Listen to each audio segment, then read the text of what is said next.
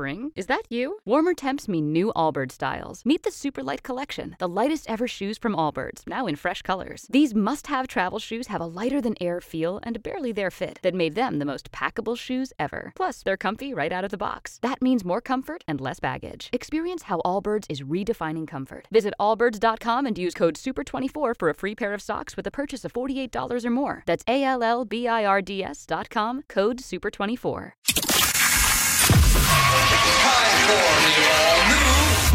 It's a whole new ball game around here. A new sound spectacular. Sean Salisbury. Former NFL quarterback Sean Salisbury. Longtime friend Sean Salisbury. Brian LaLima. Can't stop, addicted to the shindig. Chop, chop, it says I'm gonna win big.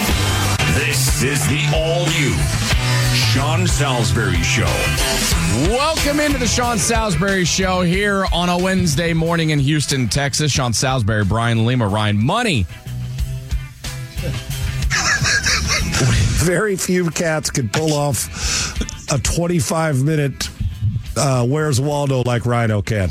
I mean, to do what you've done in 25 minutes might be unbelievable. Yep. And then you mix in your hatred. Yep. It's unreal.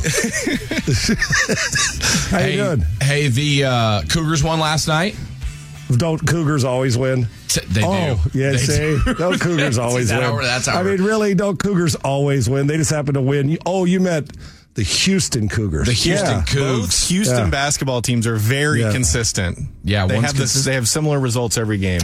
Texans interviewed two more candidates yesterday, EJ Avero and Thomas Brown, the Chargers assistant head coach and tight end. And lost a hot candidate, too. Ben Johnson returning to the Lions amid interest elsewhere. I will tell you why I have a lot of respect for that. Aaron Rodgers mulling future with the Packers. And John Wall talks about his time with the Rockets. There's some interesting stuff in that podcast that he was on. The audio was released yesterday. I'm sure Ryan was all over that. All in all, it's just another brick in the wall. Yeah. Yeah, nice. There we go. So when he throws up a shot that like clanks off the back of the rim or off the front of the rim or off the backboard, should that be the song? All in all, there's just another brick thrown by Wall. Nice, see? Yeah. Yeah, no. I think so. I like Johnny. Here's Johnny. We got to dig into that a little bit later on in the show. He was talking about Steven Silas and his time with the Rockets. Some interesting stuff. But Sean Payton, still the hot name out there for the Texans. And you were on in New Orleans yesterday. How many did you have yesterday? 10, 11, 12, 14? What? Probably around double digits. Nice. Competing. Yeah. And cash. Remember I asked Aaron Wilson last Friday, I said, will money be an object, a problem for the Texans? Right? Mm-hmm. And I do want to hit this Ben Johnson and why I understand why he is not leaving Detroit. And people say, what? But I'm going to tell you why I think my gut is why he did it, aside from why he says he did it, which is, I'm talking about a parallel to it. With Sean Payton, we're talking... And to Matt Moscana, who's one of the best radio hosts around, and he's in New Orleans, and he's fantastic. I go on with him for 30 minutes every Tuesday. And we're discussing Sean Payton, being the fact that he's been in New Orleans a long time, and Payton was there a long time, so really familiar with it. And we went through a bunch of stuff, and I said, what's it going to take, or how bad the Texans want Sean Payton, meaning, and Matt was asking me about it, and I said, well, he's the golden ticket of this free agent class, at least, when you think about the guys who are available. Now, somebody else may turn into a bigger golden ticket. Who knows? At the end of this, we may find the next Sean Payton or Sean McVay or Andy Reid. Who knows? I said, but one of the things in getting him should not be a problem is money. And I had seen this, but I kind of glossed over it a couple days ago. And sometimes you'll see anything and you'll like roll your eyes like, yeah, sure. Like that's going to be a problem. But he read it too. And the guy, I think it was Mike Florio. I don't want to give credit where it's not due, and I do want to give credit where it's due. Mike's pretty dialed into the league right now. He says Mike's a radio host, goes on TV, and talked about what Sean Payton's going to command. Now, Sean McVay makes $18 million a year. which makes him the highest paid coach in the league, as we talked about before the show, and you looked it up just to make sure. I thought he made around 14, 15 million, but 18. I think he got an extension last year, didn't he? He did. Right, so up to 18, which passes up the Belichicks of the world, and I would imagine Mike Tomlin deserves to be up there, but I would imagine, Pittsburgh Steelers ownership is not exactly, they're not going to be the highest paid most of the time. I would imagine Andy Reid makes good coin. You look around the league, guys who make money, right? So then we get to Sean Payton and what he'd command. And Matt was asking me this, Matt Moscana, and I said, hell, we're talking, what, $1.25 over 8 to 10 years?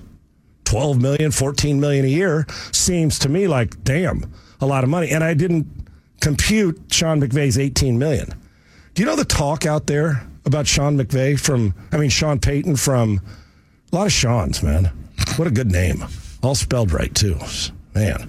Anyway, there's a lot of, the talk, and if it just came from some dude who's just scrolling up and down Twitter, it'd bother me. And sometimes if it comes from a hot take artist, it bothers you. But even if a hot take artist or a journalist, if they're dialed in and somebody has insight, and now when you think about McVay, it makes sense because it's not, even if you don't think they're the best coach or the best quarterback or the best wide receiver, it's the timing of it, right? It's like a baseball player.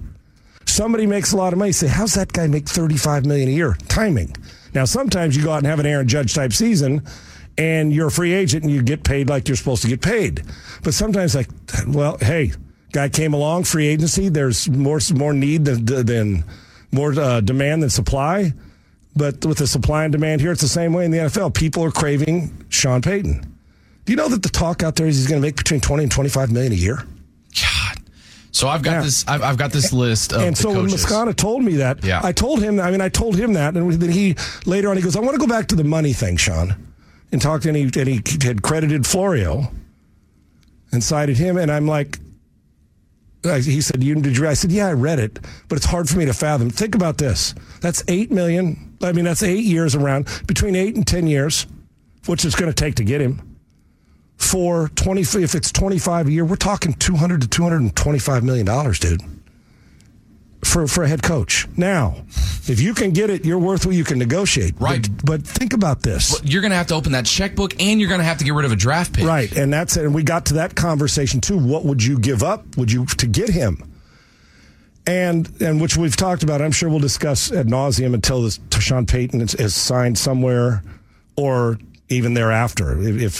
And the thought is, and we'll hit it in a sec, but and then Matt revisited, he goes, but Sean, back to the money thing, because I had said, I don't know, $14 million. He said, well, here's what Florio said. I said, I know I saw that, but I kind of glossed over it. And at $20 to $25 million a year, now McVay's got one Super Bowl, been to 2, and makes 18. Timing.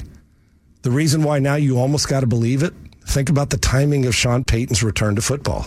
They're craving him. There's openings. And he's Sean Payton.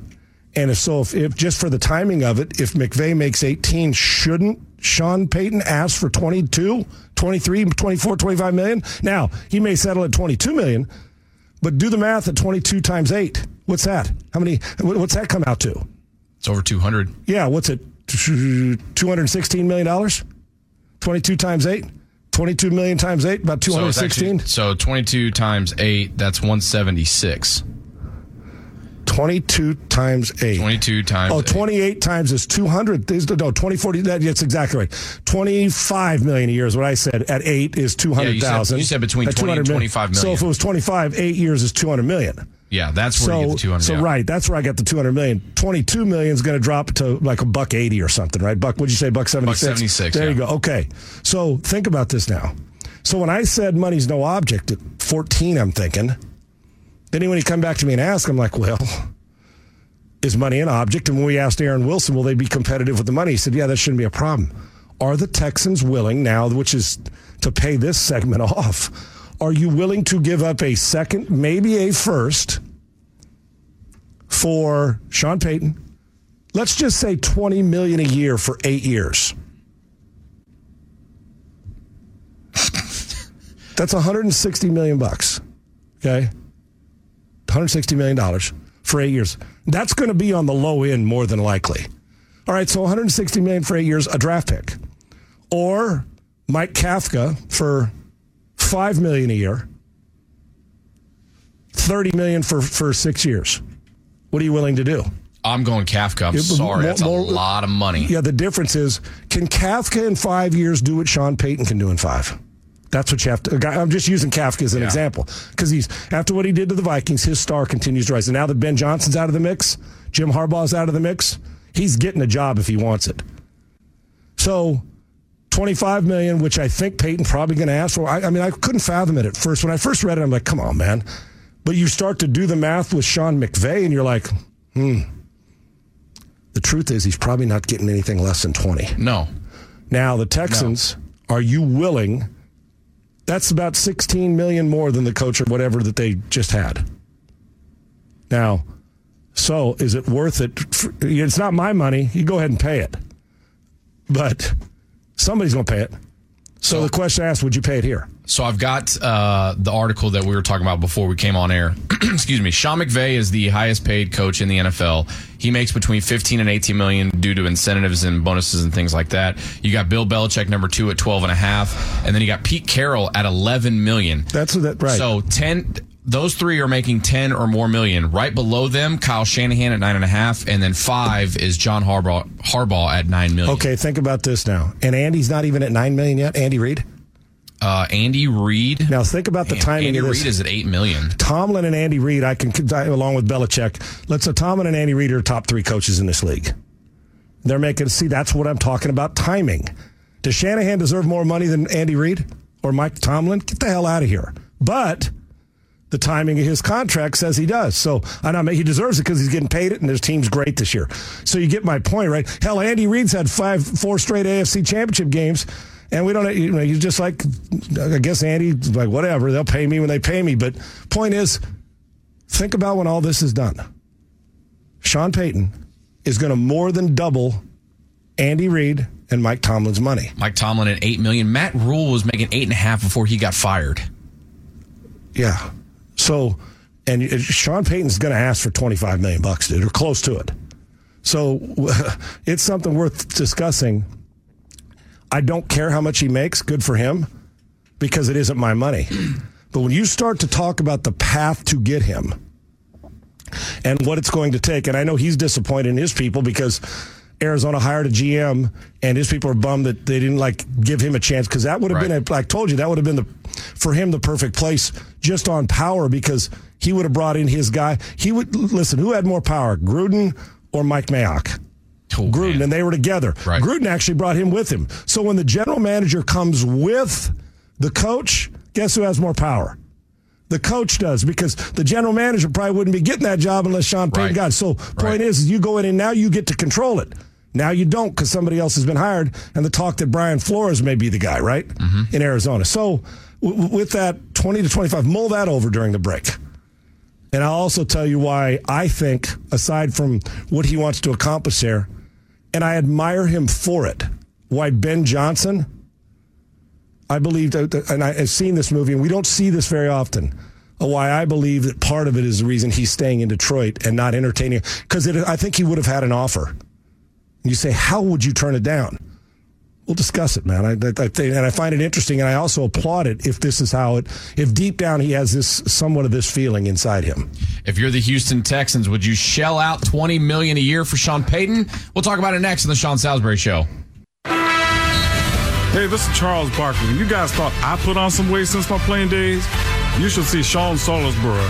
Horrible. Now back to the Sean Salisbury Show. What a knucklehead. Something sounding like I'm gone. But these days gone can mean so many things. There's gone for good, and there's good and gone, and there's gone with the long before it. I wish you'd been just a little more clear. There's gone for the day, and gone for the night, and gone for the rest of your doggone life. Is it whiskey night? This is the Sean Salisbury Show on Sports Talk 790. Sean Salisbury, Brian Lima, Ryan Money.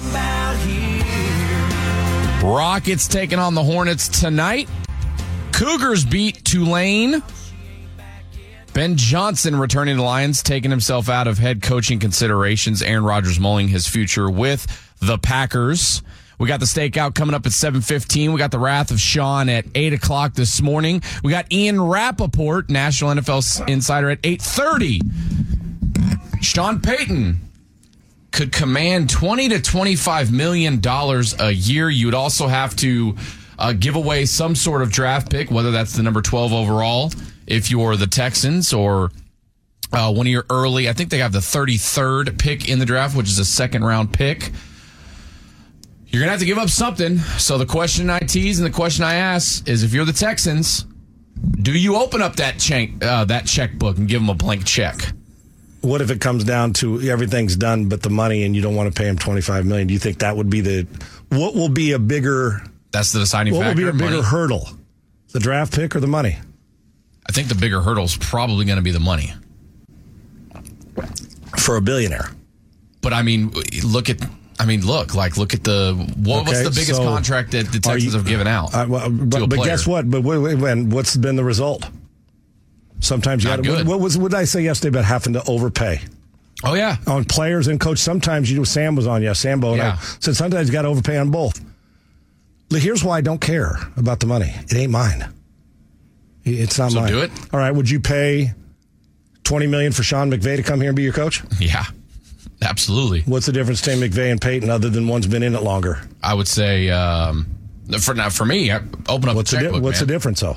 Age. That's about it. And does it matter? Sean Payton's in his 50s in his coaching career. No, I didn't know. Andy Reid, Mike Tomlin, 50s or 60s. They're both of them, and I think Mike might be in his 50s. Andy in his early 60s. They're successful. Pete Carroll's in his 70s. Look what he did with that team. So it's not the youth; it's how you apply, how you teach, and then you got to get good players. Pete, there was a couple years ago we thought Pete's going to get fired, and now look what he does. They got good players back again, and boom, here we are.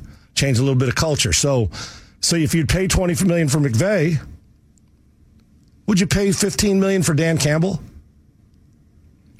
After what he's done, look what he's done with a team that we would consider a hack team the last handful of years. Yeah, probably. I probably would. Okay. He's electric, man. Energetic, all of it. Okay. Commands the locker room, relates to the players. I would do it. Matt Eberflus in Chicago? No. What about our guy in Philadelphia? Sirianni. Look what he's done in 2 years. Would you pay him $10 million? Yeah. Would you pay LaFleur's won 13 games 3 out of the last 4 years. Paying him $15 million? Yeah. Why not Sean Payton 25? It's not my money. We're past the point. Well, look what we're doing in college. Jimbo Fisher makes over $100 million. How many national titles he won at Texas A&M? They're never going to win a national title there. How many has he won, though, at A&M? He won one at Florida State. What have they even done there besides the COVID year? How many great seasons has Mel Tucker had at Michigan State? Or when he left Colorado? Was it Colorado? Was Mel Tucker at Colorado for a minute? Mel Tucker. Colorado, right? Yes. Okay. And then he went to Mel Tucker, great recruiter, hell of a assistant coach, and seems to be a good head coach. But he's making almost between $90 and $100 million. The point I'm making, Harbaugh's making all that money. He's making, Mel Tucker making $9.5 million. There you go. And he's 18-14 at Michigan State. And he got paid on. People love him. He obviously interviewed well, and Mel Tucker's been a hell of a recruiter and a assistant coach for a long time. And as a head coach, he came in at the right time and 18-14. I'm not saying Mel Tucker can't coach. My point is he's making almost $100 million. Jimbo Fisher. Yeah, okay. Are we rewarded Jimbo Fisher for his past and his potential and his recruiting? Jimbo Fisher makes over $100 million. Jim Harbaugh. How many national titles Jim Harbaugh won? None. He's going to make over $10 million at Michigan. Now Kirby Smart, Nick Saban, you get it, right? Yeah. So what you're saying? My point is that the salaries are going up so high that we are 5 years away from Jim Harbaugh, Mel Tucker, Jimbo Fisher. Now hear me out. We are and now with name, image, and likeness and the way the money rises, we are a half a dozen years away from Jimbo Fisher and Mel Tucker being the 12th highest paid coaches in the league, 15th highest paid. Kirby Smart's contract's going to keep going up. He keeps winning. You're going to blink, and he and Saban are going to be making $20 million a year as college coaches. It used to be you'd leave college to go to the pros. You know why? Ego, and the money was so great. Got to make the shift. Got to go get paid more money as an NFL head coach. We are now to the point where, well, Jimbo Fisher, I will bet you makes more money than all but about 8 NFL head coaches. Mel Tucker, Jim Harbaugh. I'm just going by guys Mel Tucker is making more money than Andy Reid. Brian Kelly, close to $100 million at LSU. So if you're doing that at a college campus, we can't afford that at a state university. Well, they're paying it. And you got big alumni and big boosters that want to win. So now you go to the NFL, and now look at this. Okay. Jimbo Fisher, Mel Tucker, Jim Harbaugh, I'm just talking about guys who aren't dominating the landscape. Brian Kelly, all good coaches, and all with potential national title teams. Fisher's won one. The other guys haven't. Think about this. All of them make more money than Mike Tomlin and Andy Reid. Mike Tomlin and Andy Reid are equivalent to a guy going to 12 Pro Bowls and being the 10th paid player on the team and still the best player on the team. To Sean Payton we go. Do you know the greatest thing that happened to Sean Payton, aside from winning a Super Bowl as a football coach? Sitting out. Walking away. Yep, stepping away from the game. Because if he's in New Orleans, okay, dude, let's upgrade your contract to 12 a year. 12 million a year to keep you. He's going to make double that because he left, created desperation for other guys. We crave him. If Nick Saban watched away, I'm telling you right now, Urban Meyer goes back to college or somebody fell in love, if you could clear that slate, dude's getting paid $10 million plus easy. Nick Saban walks away from Alabama for a year. Comes back after doing ESPN television for a year. What do you think he's getting paid? So he's making, I think... Kirby Smart decides, I've won 2. I'm going to go away for a year. So I think Nick Saban's like right at around 12 and a half. That'll be 13. 20. I was going to say, so that's probably an easy 20 if he left. So... just to try to bring him back. By taking time off, you've put money on. If the Texans not going to pay Sean Payton $20 million plus, guess what they're not getting? They're not getting Sean Payton. That's right. Now, I'll bet if we put it at a poll question... what'll be the biggest hurdle? Money or giving up a high draft pick? I'll bet you most like me, I don't care how much he gets. I will pay him all you want. Ain't my money. If it was my money, if I was making the decision, $25 million for 8 years, that's a lot of friggin' money to pay a coach. You better damn well come away in 8 years. I better wear 2 rings, and I better be in the playoffs 6 or 7 of those years. And I love Sean. You're worth what you can negotiate. Perspective. Tomlin hasn't had a losing season ever. Makes less money than about 7 coaches who've won between them maybe 1 national championship. And on their current schools, haven't sniffed it. Think about that for a second. So what do you think the biggest hurdle could be? You think it's the money? I think the biggest hurdle is going to be giving up a first-round pick. These billionaire owners, to get Sean Payton, they'll wear it with a sense of pride, too. Look what I did. My balls are dangling down to my ankles. Where are yours? I outpaid you. Then you're going to expect production. But the other side of it is, you gave up the 12th pick? Ooh, dude. You sure you want to give up a player for a coach? What's more important, Brady or Belichick? That'll be the conversation. So there's decisions to make. Somebody's paying that dude close to $20 million or more.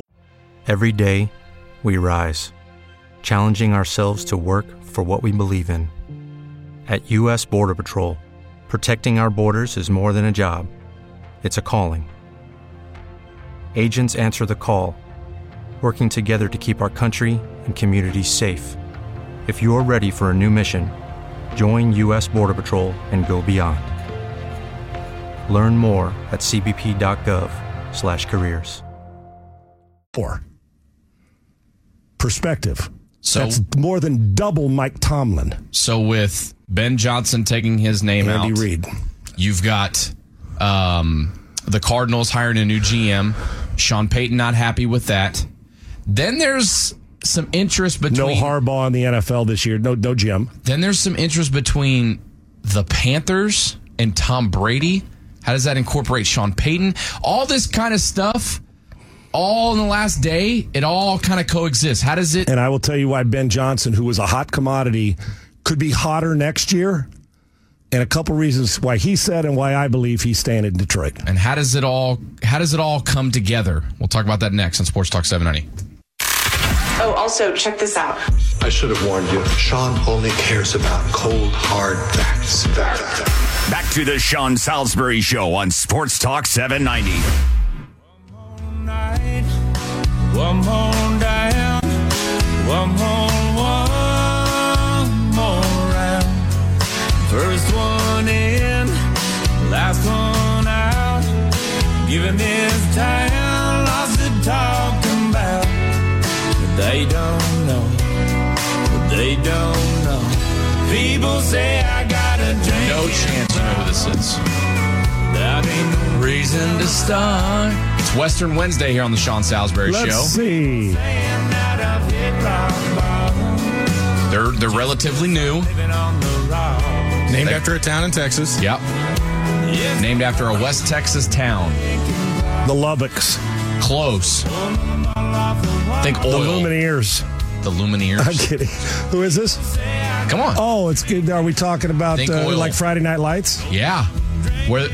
What did Booby Miles say when he went to go get his MRI and all that stuff? Well, tell me who it is, real quick. Midland. Oh, there you go. Oh, you from Midland? I know. They're just called Midland, not the Yes, It's no, they're Midland. just Yeah, called I know who that Midland. is. Yeah. That's a good call. Yeah. I was going to go Midland, Odessa, so you know what I'd were have close. probably said? Odessa. Probably. Yeah, good. Nice cut.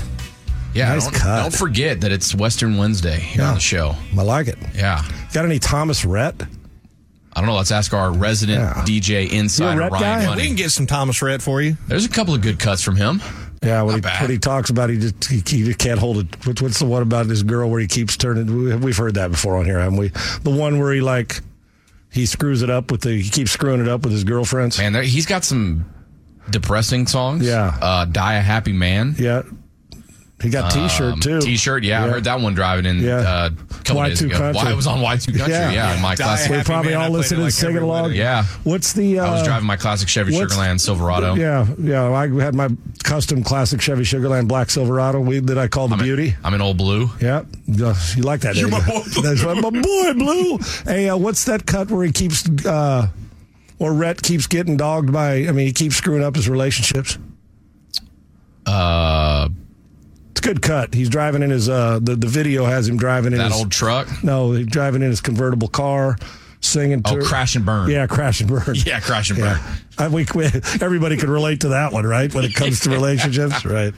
Yeah, old Thomas Rhett. Yeah, maybe we can cook something up. Just let him cook, man. Crash and Burn's a good cut. Yeah. Because I'll tell you what, if we don't get a good coach, guess what this franchise... Probably gonna crash and burn. Yeah, coach and I always want to say quarterback. I still think Davis Mills is going to be a good player in the league. But you're looking for blow the roof off the franchise. Yeah, you're looking for that guy. And maybe Trey Lance is available because I can tell you, I know who the starting quarterback going forward for the 49ers is.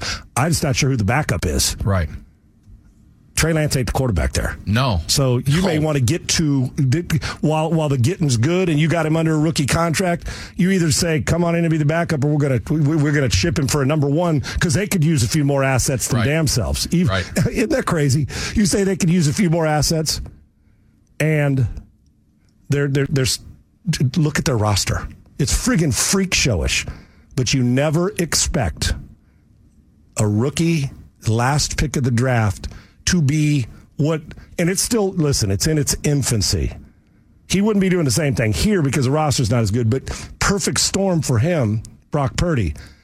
You don't expect Tom Brady, the 199th pick, to do what he did. You don't expect Brock Purdy, I'm not comparing the two, to come in and have everybody say, well, thanks, Jimmy, it was great. You did a good job. Good luck with your next destination. And Trey Lance, we gave up all those assets for you, but, buddy, we've seen enough. You're not our quarterback. And he's not. Oh, you can't lose your job getting injured. Your ass. Don't you want to go down that list? Ask Drew Bledsoe how that worked out. Yeah, a lot. There's quite again Trent Green and the rest of them. Kurt Warner took on that one. So in Tom Brady, obviously, you made that point. Aaron Rodgers talked about Brock Purdy yesterday. Aaron Rodgers has a weekly visit with the Pat McAfee show. Yeah. We got some audio that we're going to dig into a little bit later because he talked about his future and how he's mulling it over. And then he was asked about Brock Purdy, and the biggest thing he said, I love the moxie of the kid. And he gets over bad and good plays quickly, which is so friggin' underrated in this league. I'm telling you, if you watched him play the last 5 weeks, and I said, hey, man, how many years do you think that dude's been playing? And you didn't know who he was. You're just an average fan. It's like, damn, got the pull with 5, 6, 7 years? No. He started, 6 games? Mm-hmm. Yeah, pretty impressive. All right, this Ben Johnson stuff. Yeah, so Ben Johnson, taking his name out of the head coaching considerations, going back to Detroit, says that they are, quote, building something special. So where does this, first of all, why do you, is that the true reason? I think that they are. I agree. I do. They're doing some really good stuff. I actually think he loves Dan Campbell. Listen, I've talked to some coaches in this league and in college football that when you have a college coach, when you have a great athletic director and a great president that supports you, you'll stay longer than maybe you could have gone somewhere else. Important. I know, obviously, players matter. But if you also have in the NFL, if you're an assistant, you have a great head coach that you trust, you love working with your team and your quarterback, and you're comfortable wherever you are, there's something to be said for that. So I do believe that he feels like they're doing something special. Let me ask you this. Going into next year, if Rodgers isn't on Green Bay, with Vikings defense, you're telling me Detroit can't win the division? I think Detroit would probably be a favorite with Minnesota. They are good. They could very easily be that team next year. We say team that didn't make the playoffs that will win the division this year. I'm just telling you, they're building it. If this momentum continues with their confidence, I'm talking about not season to season momentum, but they're starting to feel like we're no longer your bye week. So I do believe that Ben Johnson said, "We're doing something special. I want to be here." But here's what else I think. Is I believe sometimes coaches, without saying it, because you don't want to show that weakness. It's not a weakness. I actually think it's a strength. How many coaches have left too early to take on a job, blow it, and you never get the star back? I don't know. Will Cliff Kingsbury ever be? I was just going to say Cliff Kingsbury is the name that comes to mind. And maybe it wasn't too early, but we always want to jump at the first one instead of get the right one and the right timing. I believe in my heart, deep down, without him admitting it, I don't even know if Ben Johnson's married. Maybe he is with family, or when he's sitting with Dan Campbell, or because Dan made the jump. He was a tight ends coach. When's the timing? You talk to mentors and people you care about. What's your suggestion? Dude, it's like telling a recruit, when a kid says, well, I'm going to be the 10th pick of the... Go. If that's you're going to be the 5th pick, go. Or just give me your honest opinion. Give me the pros and cons of both. I believe deep down that Ben Johnson, that there's a part of him that says, I'm 1 year premature. We had a monster year. Last year, he wasn't raving. They weren't raving about him. They've raved about him 1 year. To solidify in his mind that he's ready. Maybe he just is like the organizational skills of leadership. I need 1 more year with Dan Campbell to do this. Because if they go and do their thing now, is he taking a risk that they could fall off and not have the same year? Sure he is. But I love the guy's balls to take the risk. Mm-hmm. But he believes they're that good and building some. And so just think about how hot a commodity is now. Now put him in the playoffs, and Jared Goff throws for 4,400 yards and 32 touchdowns next year, and they have one of the best offenses in the league again. Guess what happens now? He's even a bigger name and commodity. And when he gets the thing, he's ready for it.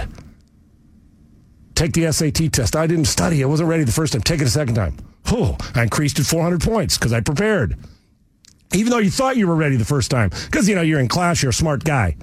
I think there's sometimes with leadership that guys jump at the first opportunity, not realizing that if you'll just take a step back of patience, that window will open further. Instead of trying to squeeze through the window, let the rest of the league kick the friggin' door open and shatter it, where they blow a wall down like the commercial with the Mannings, you know what I'm saying? Yeah. And take the half the house, open it up, you walk through that thing, put your shoulders back and go do your thing. I do believe there's a part of him that says, I need 1 more year to get ready, because once the opportunity presents itself, I ain't ever giving it back. I think it's smart. I don't have one issue. Well, why is he not going? Slow your roll. The dude's in his 30s. He's going to be fine. So do you think, because there was a report out yesterday that he was going to be the leading candidate for the Panthers job. Great. Just because the leading candidate doesn't mean you have to take it. But Sean Payton is getting ready to interview with the Panthers. And may be able to bring his GM. And try to go after Tom Brady if Tom Brady decides to play again. So do you think at any point Ben Johnson saw kind of the writing on the wall and was like, I'm just going to go back to Detroit, the Texans? But there's other places they're interested in him. Here's another thing. Maybe Ben Johnson thought, okay, I don't want to be looked at as anybody's second choice. You know, that, you're the fourth guy taken, that there's something that people may view it wrong. I do believe that maybe he felt he wasn't ready yet. He's ready to call X's and O's. Hell, you watch him. But to command a building, it's a whole different ballgame. Some can't. Some can for a minute. Can you sustain it like the dude in Pittsburgh? That's how you do it. So I don't have a problem with it. Good for him. I'll bet you it'll pay off, because I'm going to tell you right now, if we're just looking ahead for teams that aren't still playing, how can you not love what the Detroit Lions are starting to do? And they stuck through it with Dan Campbell, and now look.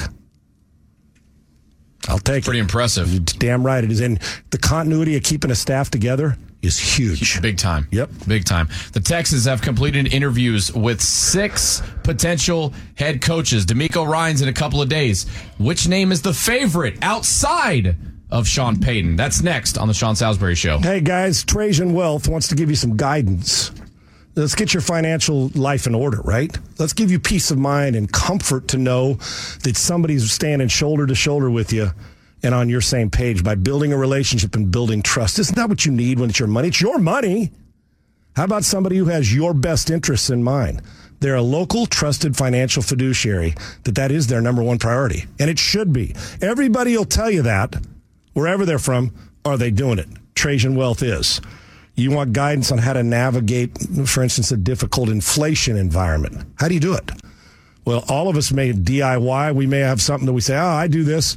But are you doing it completely the right way? Not 80%. Maximize it. Let Trajan Wealth answer your questions. They have answers for all your questions. Data-driven, fee-based model. There's no hidden fees or gotchas. You're going to say, man, I thought you guys were building trust. That's not going to happen. They are building trust. So when it comes time to big decisions, and isn't the key to eliminate the valleys, maximize the peaks, and to be able to, boom, be steady, and take advantage of great opportunities that present themselves. And if you're not prepared for them, how in the world do you capitalize on them? Let Trajan Wealth help. Trusted, local, led by Jeff Jr., veteran-led. And when it comes to your money, your peace of mind, your security, as hard as you work, doesn't veteran-led and somebody who gets it and has answers for your questions matter? Trajan Wealth. TrajanWealth.com. Woodlands and Sugarland, 346-371-3330. 346-371-3330, and at TrajanWealth.com for your free review. Paid endorsement, no conflicts, financial advisory services offered through Trajan Wealth LLC, an SEC registered investment advisor. We're going to have to turn this matter over to Sean. More Sean Salisbury on Sports Talk 790. Deja vu again.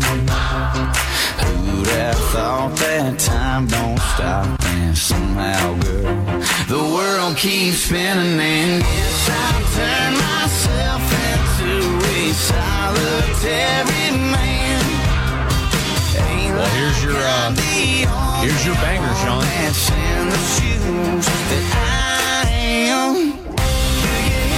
This is such a banger. Even though it's about crashing and burning and screwing up your relationship, if you're going to screw it up, listen to this song. Might as well just go down swinging. Right. I mean, it's got a little bit.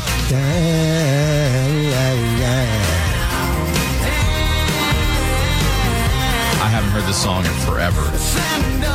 The lesson learned.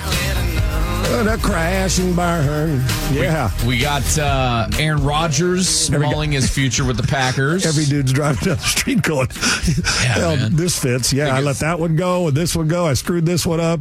I was stupid. I said this to this. Yeah. Oh, no. Rockets taking on the Hornets tonight. Cougars beat Tulane last night, number 1 team in the land. So we got... Get that bitch back up. Yeah. You want to just let it roll? Just for a second. Okay. because guys are on the way into work. They got their hand on the on the top of the steering wheel. They're like, yeah, 1983. Oh, boy, what an idiot I was. Yeah, last night I said something stupid. Yeah. There is somebody driving right now that hears this song and it brings them back to a moment. Or more. More than one. Yeah. More than one. Because he said, I let another lover crash and burn. The lesson learned.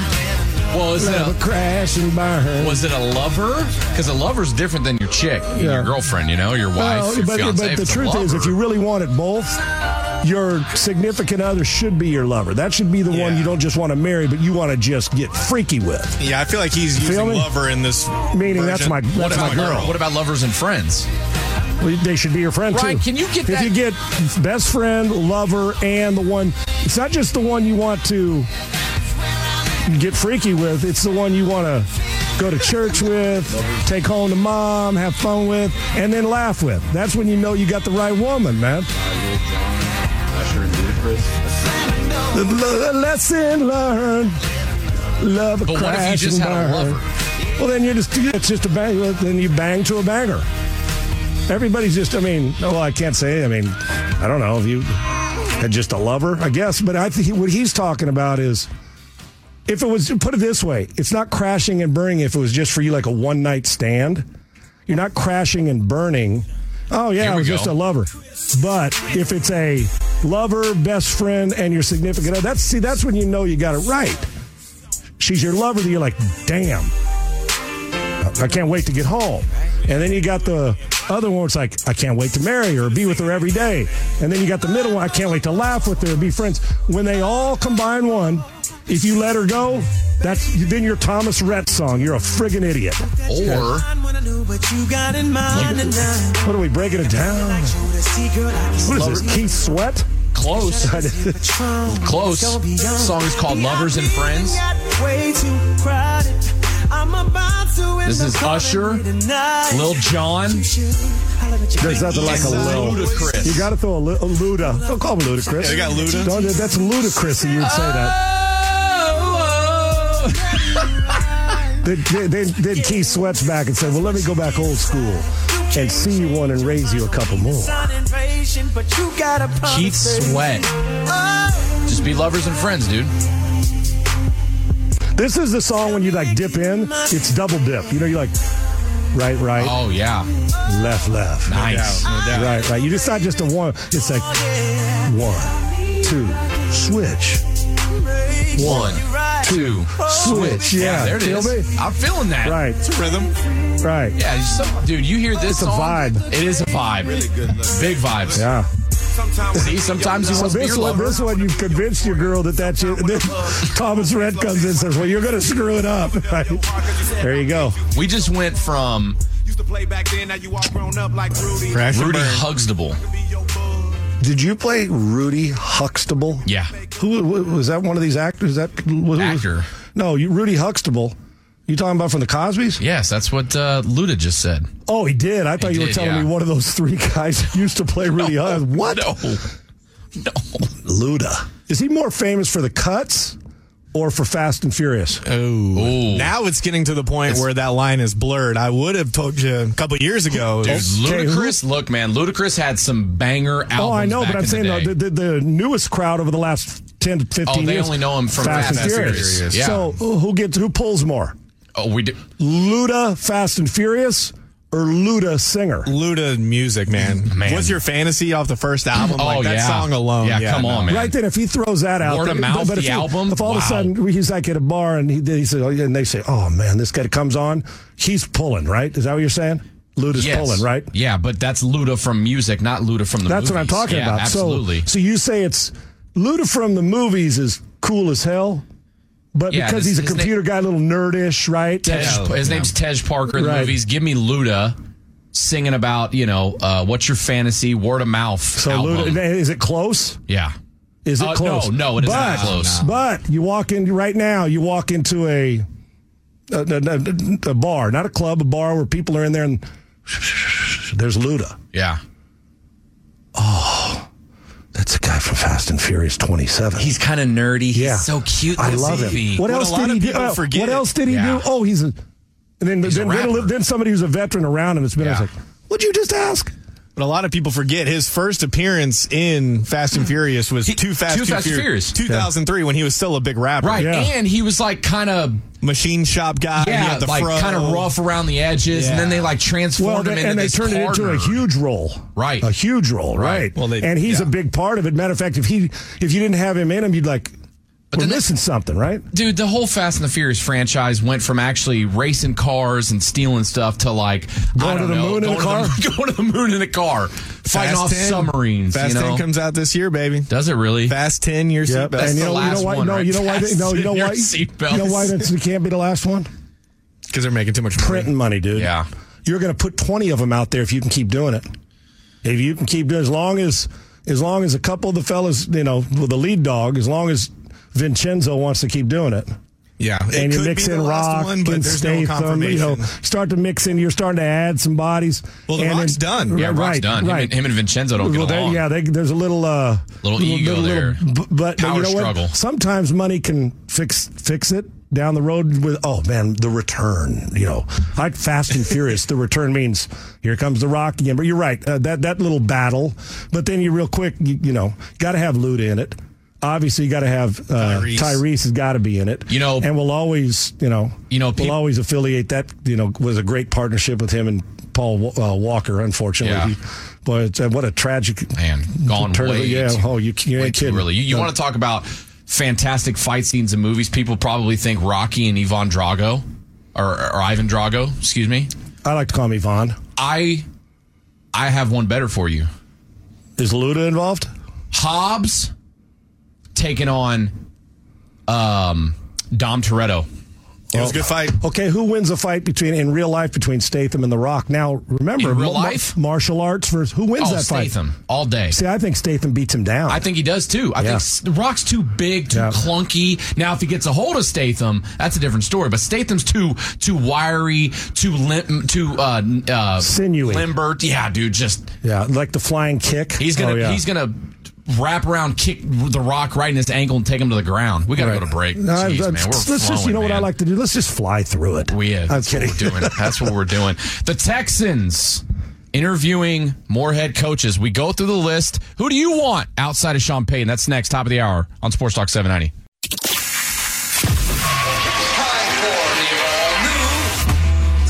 Ball game around here. A new sound spectacular. Sean Salisbury. NFL quarterback Sean Salisbury. Longtime friend Sean Salisbury. Brian LaLima. Can't stop addicted to the shindig. Chop chop, it says I'm gonna win big. This is the all-new Sean Salisbury Show. Second hour of the Sean Salisbury Show here on Sports Talk 790. Rockets taking on the Hornets tonight at the Toyota Center. Cougars beat Tulane last night. Texans interviewing two more candidates for their head coaching position. That's where we start this 7 o'clock hour. They interviewed Thomas Brown. They also interviewed Ejiro, the defensive coordinator from the Denver Broncos. So that makes 6 confirmed interviews. Thomas Brown is the assistant head coach and / tight ends coach for the Rams. So you've interviewed Ben Johnson. You've interviewed Shane Steichen. You've interviewed Jonathan Gannon. You've interviewed Sean Payton. And then EJ Avero. You've got D'Amico Ryans coming up on Friday.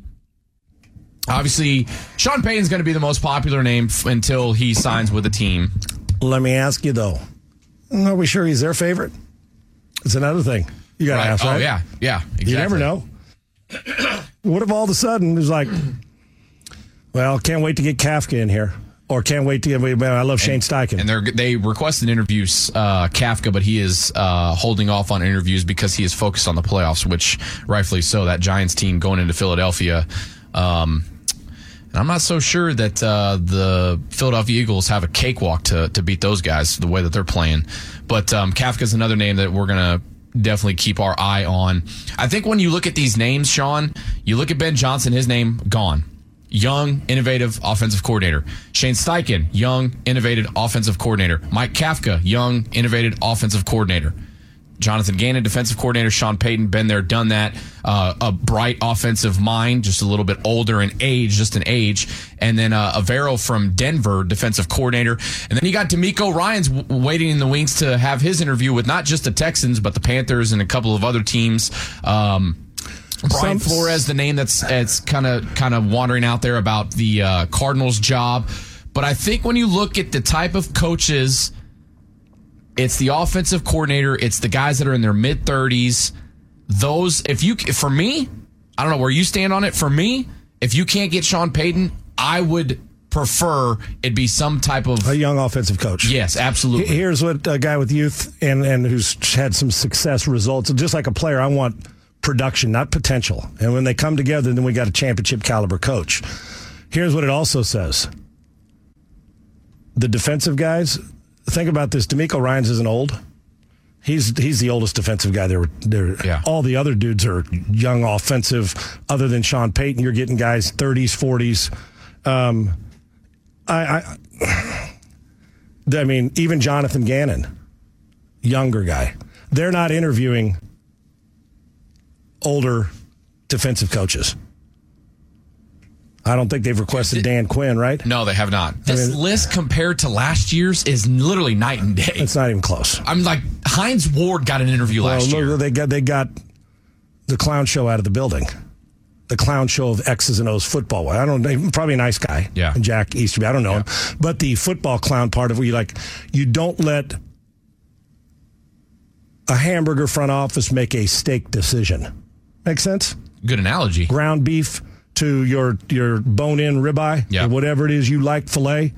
You can't let ground beef make a steak decision. And unfortunately around here, that's what's been happening in the front office and in ownership in the Texans organization. It's time. You're going to have to pay. What you need to do now is get into your safe and go get the money you'd spend on eggs and get yourself a coach that's going to be here a while. Eggs are expensive. That's exactly right. And you're going to have to pay for it. So it's coming. And I would like to think that, listen, if there's a team in this league that needs a splash hire more than anybody and a splash player in this draft or more, there can't be anybody in more need than this. Right. I think it's definitely the Houston Texans. And you need something to rejuvenate this fan base. The fan base has gone through so much with this team. And you've got, you haven't had very many sellouts in the last couple of years. Everything that happened with Deshaun Watson. You were so close to beating the Chiefs, and you blew it. You were on the verge of having the Titans come to Houston for the AFC Championship game. They haven't recovered since. All of a sudden, Bill O'Brien got power hungry. Power struggle. Deshaun Watson wanted out. You want then you had Jack Easterby doing everything. You traded I'm assuming you're going to talk about DeAndre Hopkins. That's right. J.J. Watt goes away for minimal price. For a bag of peanuts. Yeah, meaning DeAndre, and they need it's not just a splash hire to appease us as fans or media. It's a splash hire that kicks ass. You need a guy who grabs the building around. And I don't mean literally, but, grabs around the throat and says, okay, here's what we're doing. We are putting our foot on the throat of this league, and we are turning it around in a hurry. If you make a splash hire for the head coach and then you draft well, dude, this city is going to go nuts. Well, the optimism will go through, and you know what? Sometimes you need it. People need something to hang on to hope-wise, and even in football. And they've had very little when it comes to, now they're good players, but I'm talking about where you're like, there's a light at the end of the tunnel, right? And there's a neon light. That's exact. Just ask Blake Shelton. Yeah. There's a neon light at the end of the tunnel. That ain't a banger. Sorry. Let's go to Willis. My man Willis. What's up, Willis? How we doing this morning? Brian, Sean, how you guys doing this morning? Good, buddy. That's good. Got a couple things I want to run across to you real quick. If I were the Texans, I would make a call, see if Payton is interested in coming there. If you can't get Payton, Mike Kafka is underrated. Nobody's talking about him. And if you look at his body work, everywhere he's gone, he's evolved as a coach. He's a coordinator now. He's doing some good things in New York. He would be the guy I would target if I can get him to coach this team and team him up with Casario. They got drafted. They got cap room. They can make that quick jump very quickly. Sean, another thing I want to ask you real quick is would you call the Bears and ask them, does it make an inquiry? I don't think they would do it, to see if Justin Fields is available. That's a hell of a question, and Willis, thank you. I am with you on the Kafka thing, and on record here, 2.5 months ago, he was one of my favorite guys. We sat in a post-production meeting, and you brought up Mike Kafka, and you're like, here's a name that no one's going to talk about. Right, that you need to. And Willis, it's like we're seeing eye to eye, brother, because you are 100% correct. If Sean Payton doesn't want to come here, my first choice, I love DeMeco Ryans, but if I'm going offense, I'm going right to the Giants, and I'm going to do everything I can to get Mike Kafka. I love what he's done. See, Mike Kafka's done it on a team that's great with Patrick Mahomes, and he's done it on a team that wasn't supposed to do squat. He's helped build both. Kansas City. Oh, let me tell you something. The Chiefs loved him. The Chiefs hated having to let him go. He was the next in line when Bieniemy got it. He was going to be calling plays with Andy Reid. Kafka is a star in the making. I believe it. And you got to get good players. Willis, you're 100% correct. On Justin Fields. Well, you know what? Willis, thank you. Let's answer that when we come back before the stakeout. Then we can jump to the stakeout because it's going to require about maybe a minute or 90 seconds. I don't want to be too late getting a break, but he makes a good point because what if, okay, let me real quick ask you. If you're the Chicago Bears, I've asked this before, repeat, 5 years from now, who gives you a better chance to win? Bryce Young, Justin Fields? Or is it 6 and 1/2 dozen the other? What do you think? One's a better passer, one's a better runner. And the other one's a better runner than the other guys. Justin Fields got a lot to learn in the pocket, but I love his ability. He's a big physical kid. I'm telling you, he's a monster. And Bryce Young, maybe slight of body, but it factor. Yeah. Who's going to give you a better chance to win over the next 5 years? Who do you like more? Yeah, we'll answer that before the stakeout next on the Sean Salisbury Show. All right, let's get to my guys at CertaPro. Listen, I am a customer, and I'm proud to be a customer. A lot of times you say, I'm proud to be a teammate, and I am a teammate with CertaPro. But I, first off, was a customer and proud to be there. Whether it's your home or your business, interior or exterior, they have been nothing but great to me. They come to my house and paint. They've done my interior, stuff around my exterior, and my friends love it. So I am a CertaPro customer and proud to be one. Listen, what you have to understand is each CertaPro painter's business is independently owned and operated. CertaPro Painters, the power of pro. Schedule your free estimate at CertaPro.com, and that's with a C. That's where you go to schedule it, right? The power of timeliness, should I say? They show up when they say they will. The power of inspiration. They help guide you on picking a color. It's not just, they will walk you through it and what kind of paints to use. The power of doing it right. Protect your property as if it was their own, which is important. The power of localness. They live right where you live. And the power of minimal disruption. They work with you to ensure a smooth project. It's CertaPro, CertaPro.com, Certa with a C. They are the official painting partner of the Houston Astros. It's Certa with a C. CertaPro, the power of pro. This is the Sean Salisbury Show. And his name is Sean. Sean, really? On Sports Talk 790. All right, Sean, what are you hearing out there? Now, the Salisbury Stakeout. Salisbury Stakeout. On the Sean Salisbury Show. It's time for the stakeout here on the Sean Salisbury Show. It's time for the stakeout here on the Sean Salisbury Show. Had a little mic difficulty right there. I thought Ryan was going to help me out there. Mic check, 1, 2, 3. Is this thing on? So now I got to turn your mic on? No, man. I almost did, but then I was like, I couldn't tell if there was a technical glitch or... There was a technical glitch. How do you know that you turn your mic on when you say, don't turn my mic on? I'll tell you when you're in here slinging F-bombs during the break. Exactly. You don't want to put you out there like that. That's the other reason why I don't. Why are you guys putting my business out there on Front Street? Your business or your business? My business. Dude, you put a... Did you use a curling iron this morning? I did. No, I didn't. No, I showered. What are those blow dry brushes? You're like, you know how you twirl it under and hold it up and then blow dry it? There's an extra bouffant to your look this morning above your your forehead. Whoa, say it. I'm kidding. I'm kidding. The only reason I say it's called the Power Alleys? Yeah, I only say it because you get a little sensitive. But your hair looks great. Listen, it ain't the hair, brother. It's the man. It's the hair. Ask Statham. Ask Vincenzo. Diesel. Money. Ask Rhino. See? Three guys who can pull. And they don't care. These two. Yeah, you and Vincenzo. All right, so I can't remember. Do we do headlines on Stakeout Day? No. Okay. Stakeout Day? You mean Stakeout every day, right. Stakeout time. Right. Steak. Well, it's the Stakeout. I get it. Because your last name's Salisbury, so there's Salisbury. You realize there's some who probably are just... you're staking out because you want to look at other things. Yeah, there's some that you probably would have to explain that to. Well, what a shocker. Yeah, there we go. All right, so I'm going to answer my guy... Willis's second part of his question. I asked, and here's why I asked you that. Would you trade... who's going to give you a better shot? Bryce Young or Justin Fields over the next 5 years? If your answer to me is... I think it's 6 and 1/2 the other. Bryce Young, if he stays healthy, has every it factor you want. We saw great growth from Justin Fields in his first year with this new coaching staff, but still has to get better as a passer. Bryce Young is a better passer than Justin Fields. Justin Fields is a bigger physical body who could take over a game with his legs, and we've seen Bryce Young do amazing things with his feet too. So who gives you a better chance?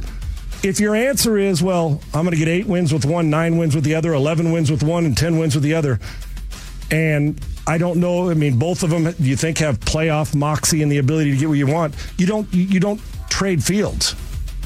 You trade the pick and gather up all kinds of assets, but you don't trade too far down, so you still get one of the great players at the top, add an extra first-round draft pick. But you don't tell anybody between now and then that you're thinking about moving away from your quarterback. Why? Because you devalue the first pick you have if you wanted to trade it. So create all hey, we're keeping this first pick.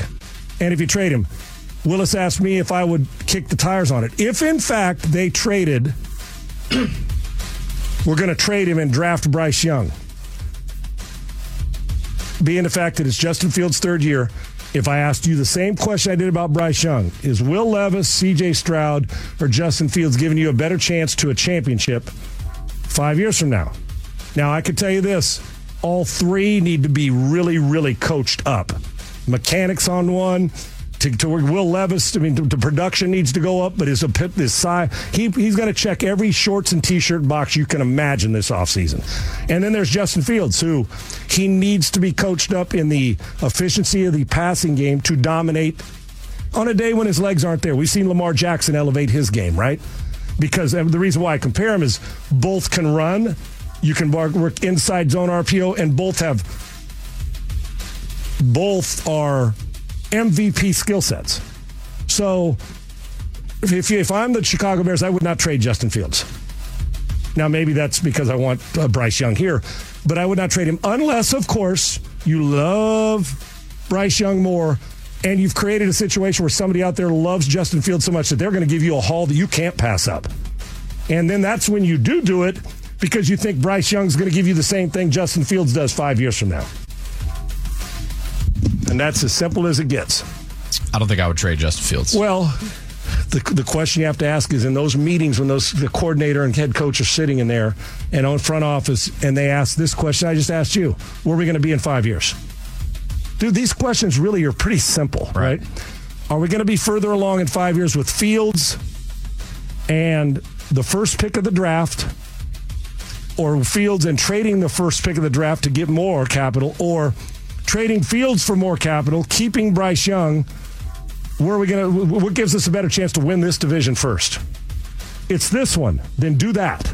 Regardless what your fan base says, if you're making picks based on you and me or changes based on the fan base, we may have our opinion. But if you're listening to us and social media is your ear for who you're supposed to pick and draft, you'll never be successful. There's too many opinions. Do your due diligence and do what you love and move on. Not what you like, what you love. I'll say it every day.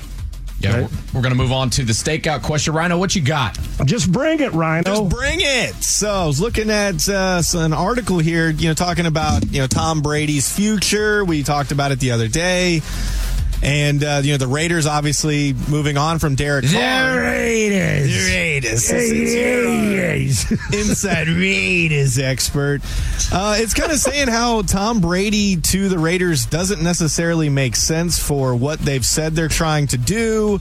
And a lot of stuff with Josh McDaniels and all this good stuff. And I guess they moved on from Derek Carr to go with Jarrett Stidham, but now it's saying they might draft a young quarterback. So I just didn't know what your thoughts on what the Raiders should do at quarterback. Is Tom Brady to the Raiders make no sense? Are they going to draft a young QB? Is Stidham not the answer? What's going on with the Raiders at quarterback? I think that's what you're going to ask yourself is did you see enough of Stidham to say he deserves to go in as our guy? I'm going to guess that they're going to say no. McDaniels has had him for 4 years now from New England and here, and probably has a good idea where he can take in. I believe that if he thought he was going to take him places that he wanted to go, that we wouldn't be hearing the Brady talk or young quarterback talk. So where there's a smoke, there's got to be a little bit of fire, right? And when people say, well, that's not where they want to build, listen, Tom Brady's the outlier, man. If you can get Brady, you can still. If I was Tampa over the last couple of years, and I know they drafted the kid from here from Texas, from Florida, who's their backup, who was put up all those numbers. 2 years ago they drafted him in second or third round, fourth round. What was the kid's name? Blaine? Kyle Trask. Trask. So, yeah. So if you think Trask your future, if you don't, I would have, if I was them, would have started building for a top pick, a quarterback in Tampa. So you got to do it. If you're the Raiders, he's the outlier. Oh, well, he's not in our plans. Well, it's not like you're doing it for 5 years. Who gives you a better chance to win next year, Brady or Stidham? Brady. Who gives you a better chance to win next year, Brady or Will Levis? Brady. Tom Brady. If you can get him, you take him at the right price, and you run him out there for a year and see with Devontae Adams and Waller and re-sign Josh Jacobs and move forward. But that doesn't mean that if Hendon Hooker's sitting there in the second round and you love, draft him. That kid's a first-round pick in my mind if he doesn't get hurt. His quantum leaps last year were phenomenal. Draft Hendon Hooker in the second round, have Tom Brady. Who better to learn from in your first year than Tom Brady? Tom Brady, if you're an organization, this is one you just build in, man. I want Tom, but he's not for our future. Well, of course he's not for your future. He's going to be 46. But if you can get him for 1 year and it'll make a difference. And Josh McDaniels has to do what next year? If he goes and urinates down his leg as a coach, guess what they're going to do? They're going to be in the hunt for a new head coach. So if you're selfish for no other reason and you're Josh McDaniels, what are you going to do? You're going to give you the guy who next year, if it's Brady, gives you the best chance to win. So that's why you do it. Do you want to hear the reasons why they said it doesn't make sense for the Raiders or Brady really quickly? I know we're kind of running out of time. Of course I would, here. yeah. So it's saying that according to, is it Ziegler or Ziegler for their... Ziegler. Ziegler said that they want to build a consistent winner, not catch lightning in a bottle, so that getting Brady, I guess, wouldn't match up with that. It says the roster has too many holes on defense. Brady wouldn't want them to waste a draft pick on a young quarterback. It doesn't give McDaniels a longer timeline. It wouldn't prove that McDaniels is a good coach, I guess, because he's only won with Brady and Belichick. And it says it doesn't make sense for Brady because he'd be joining a division with Patrick Mahomes and Justin Herbert.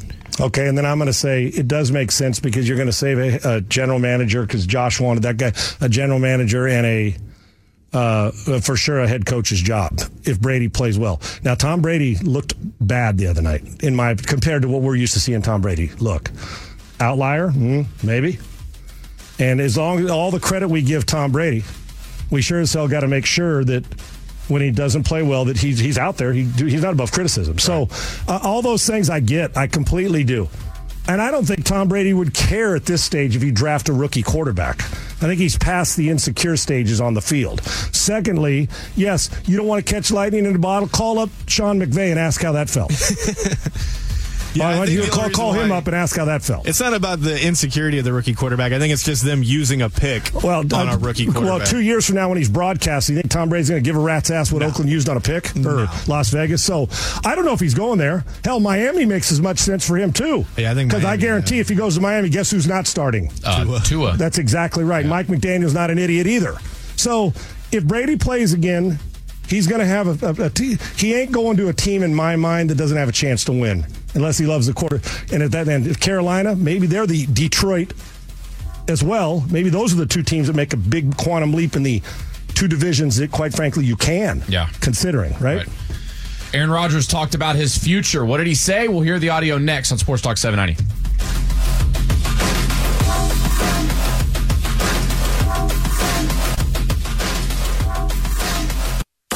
Who's Sean? He's the wise, eternal judge who sits on high. Has the final say on all disputes. Back to the Sean Salisbury Show on Sports Talk 790. You I can take. I prayed for a sign. Now there it is in the window. It's about time, damn time. There's a neon light at the end of the tunnel. It ain't all that bright. Rolling along here on the Sean Salisbury Show. Sean Salisbury, Brian Lalima, Ryan Money, Sean Payton.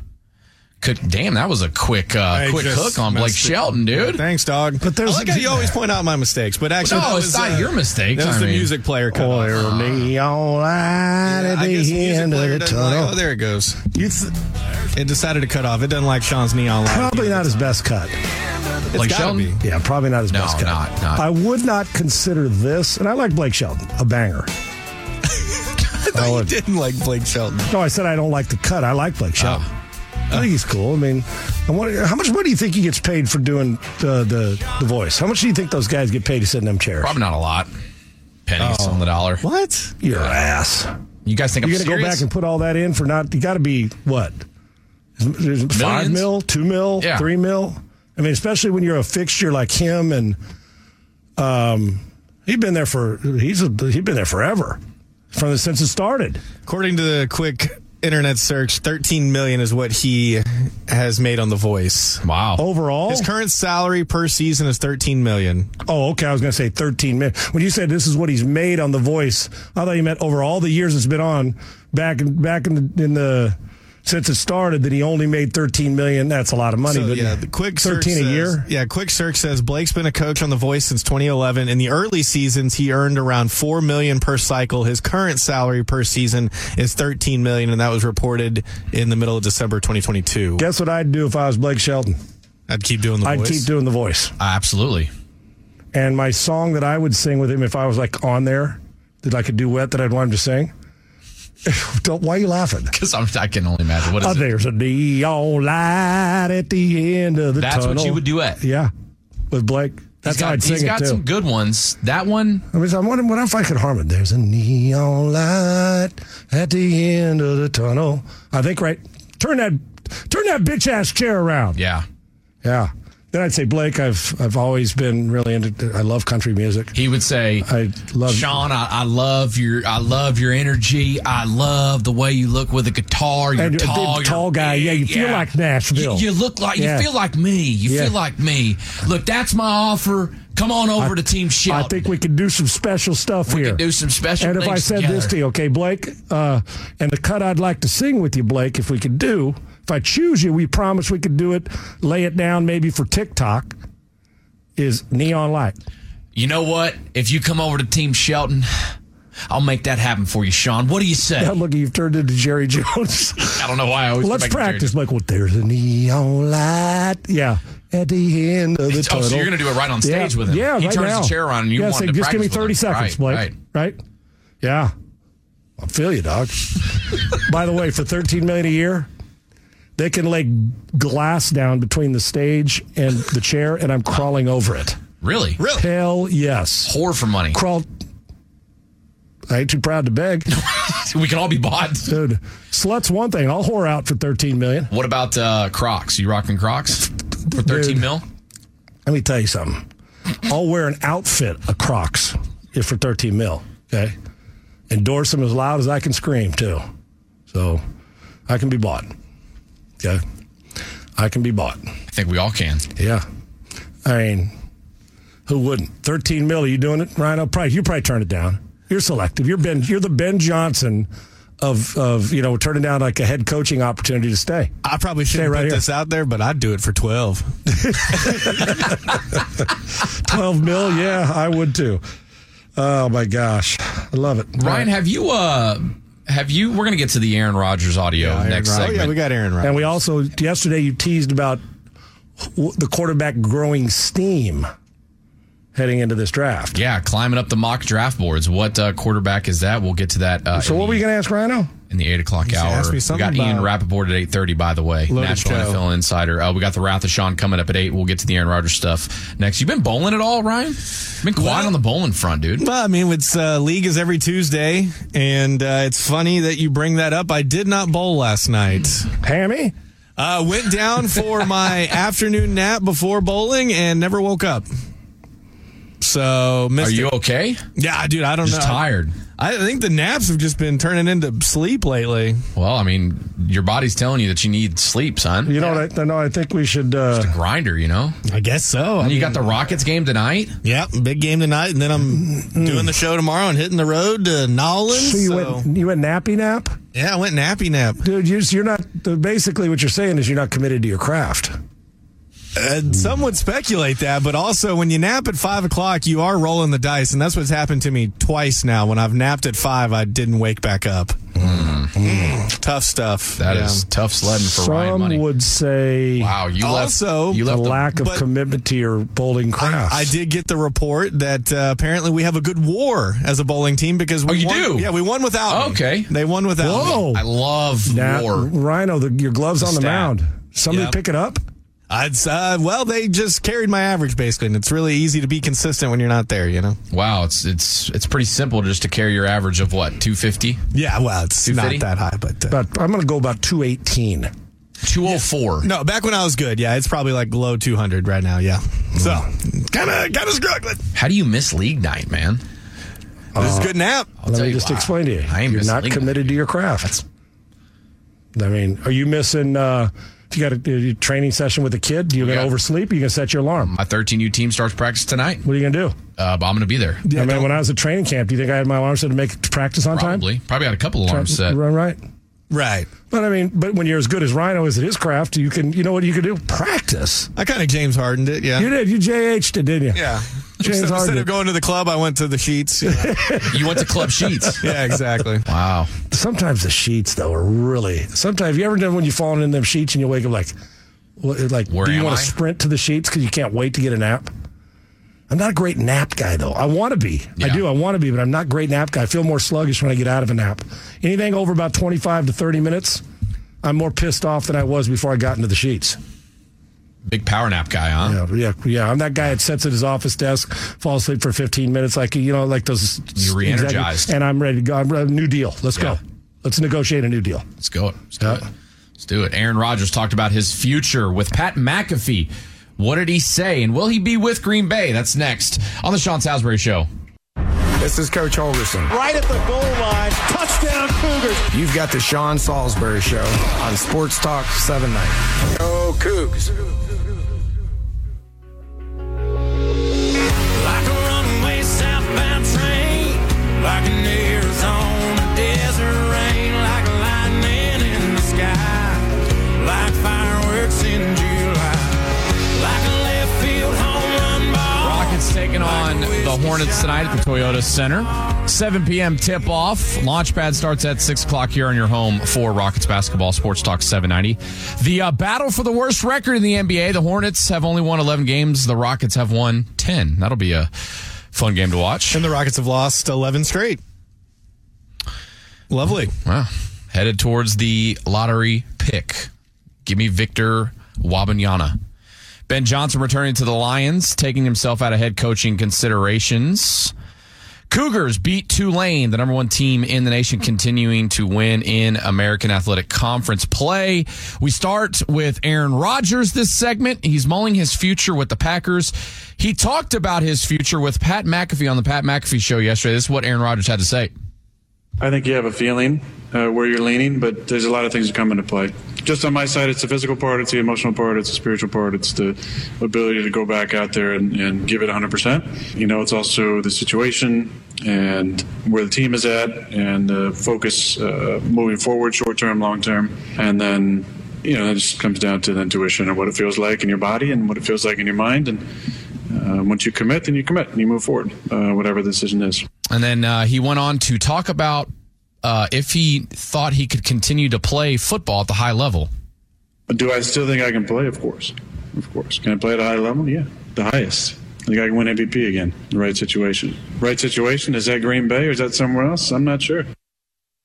And then lastly, he talked about being fully committed if he were to come back for another season in the NFL. Just taking some time, pausing, letting kind of all the emotions kind of run through you, and then starting to see how it feels day after day and what's coming to mind. You missing it, not missing it, you excited about the next season, new challenge, whatever it might be, and then kind of lean into that feeling, and whatever feels right in your body is probably what it's going to be. I think it's got to be a full yes. It's got to be like, yes, 100% I'm in. And if it's not that, then you're out. What do you make of those comments, Sean? Listen, in the past, he hasn't answered questions like that. And he's left it like, you got to guess, right? What's his next move? Here it's, didn't he say what we've said basically here, saying take a couple weeks off, don't make an emotional decision. That's number one. Do not make an emotional decision, and he won't.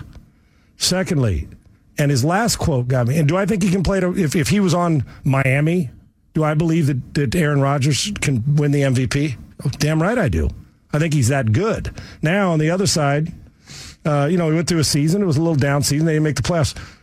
They won 13 games 3 straight years. So he's still a good player. Well, thinking about contemplating his 19th year, played a high level, accurate. The guy's one of the best arm talent throwers of football we've ever had. People may not like his approach to things, but get over it. It's all right. I don't think Aaron Rodgers cares for the most part if people like him or not, because he has not stopped saying what he feels, and that's a good thing. So as far as Aaron goes, I think he said it all right. You got to get a feel, and he opened up the door for. Are they going to move me? It doesn't look like he said no. I'm not going there. I don't. He's not. He wasn't bashing anybody. He just said we'll see. I'm going to take some time off to get a feel for where I am. It's a lot of things. How's my body physically? Where am I mentally? And his last one just validated what I constantly say about when you go get a player off season and get rid of the emotional part and just settle in. And let it clear for a couple weeks. Say, do I still love football? Do I still love playing? Are you still passionate? Are you going to put the time in the offseason to make you a good player in the fall? Because if you don't, I don't know many guys that can do nothing in the offseason and go play well in the fall. No matter what level. Now, there's certain levels of your training and saving your legs and all that, but I don't think that Aaron Rodgers needs to throw 3 days a week like a high school kid getting ready to go to college. But does he love it? And he said the last part is exactly right. If he loves it, make the decision. If what he said is if you're all in, 100% all in. Yeah, it's got to be 100% F. And and anything, if you like something 100%, like turns to what? Love. And then he'll make that decision. Yeah. And I have zero idea. He's under contract. So are they going to keep him? They're going to let him go? If he walked in there and said, "Listen, guys, I don't want to play here anymore. Turn to Jordan Love. It's time. I need a new venue, and I need a change up." I'm sure they'd try to accommodate him because if you went in with that attitude, guess what? You're not all in. My gut says Aaron Rodgers does not want to finish playing football like it ended, because you heard in that comment, he brought up MVP again. Mm-hmm. It matters to him. And I think if he wins another MVP, doesn't that make him the first guy that's ever won 5? 5? I don't know if we've ever had anybody else. I don't think so. Hasn't Manning won 4? Brady won 2 or 3? I don't think anybody's ever won 5 MVPs in football. Peyton Manning. 5? Is he tied with it? 03, 04, 08, 09, 2013. Okay, so 5 would tie him, right? So he's at 4 right now. Rodgers or 3? Yep. He won 2 in a row. Doesn't Rodgers have 4 of them? So Aaron Rodgers has won the MVP 4 times, right? Let's see. Well,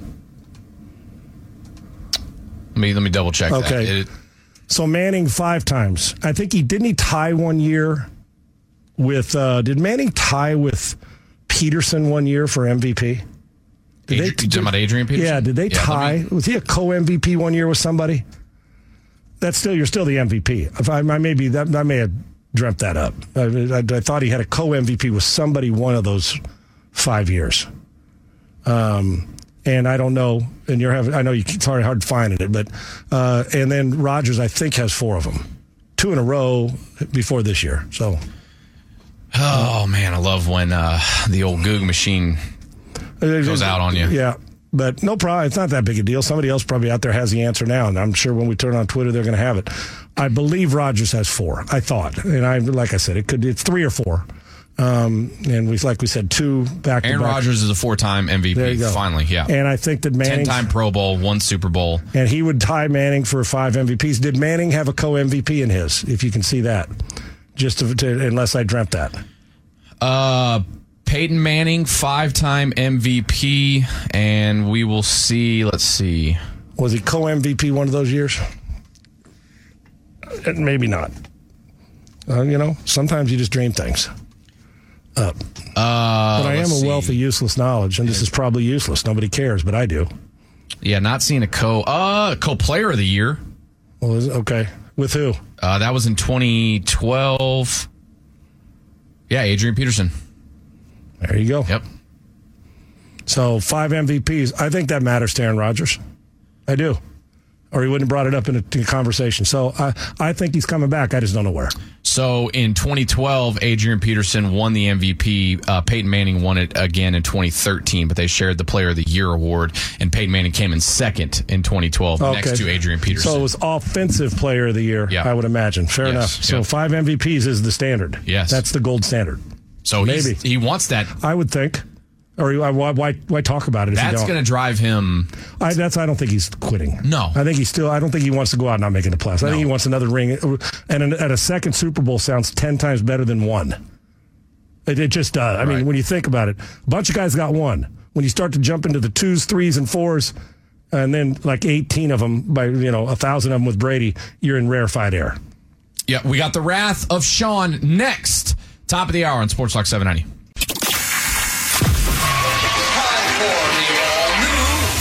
It's a whole new ballgame around here. A new sound spectacular. Sean Salisbury. Former NFL quarterback Sean Salisbury. Longtime friend Sean Salisbury. Brian LaLima. Can't stop, addicted to the shindig. Chop, chop, it says I'm gonna win big. This is the all-new Sean Salisbury Show.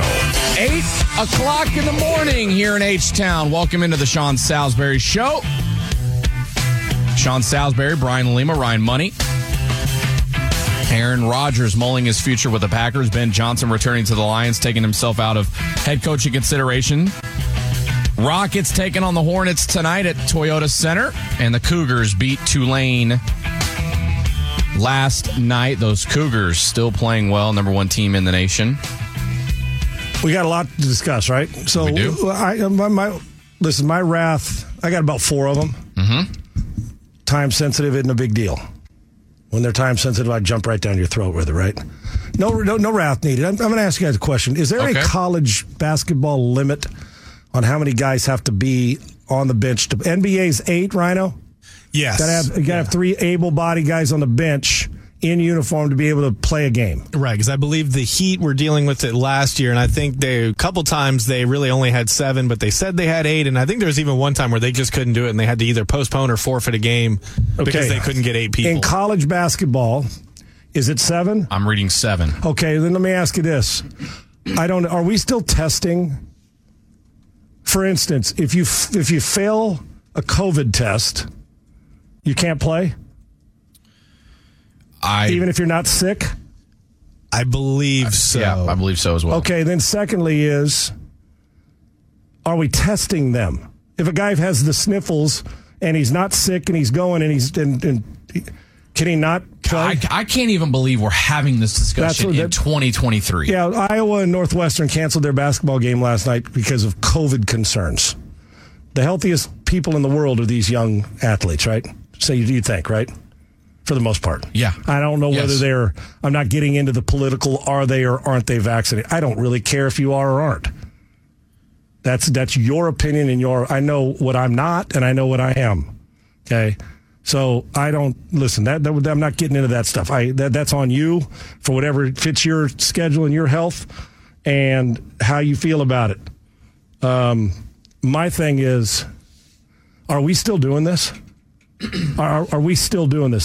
Somebody out there saying, well, somebody, what mask up again? Okay. I'm not doing that. I'll tell you that right now. I'm not doing that. Ain't happening.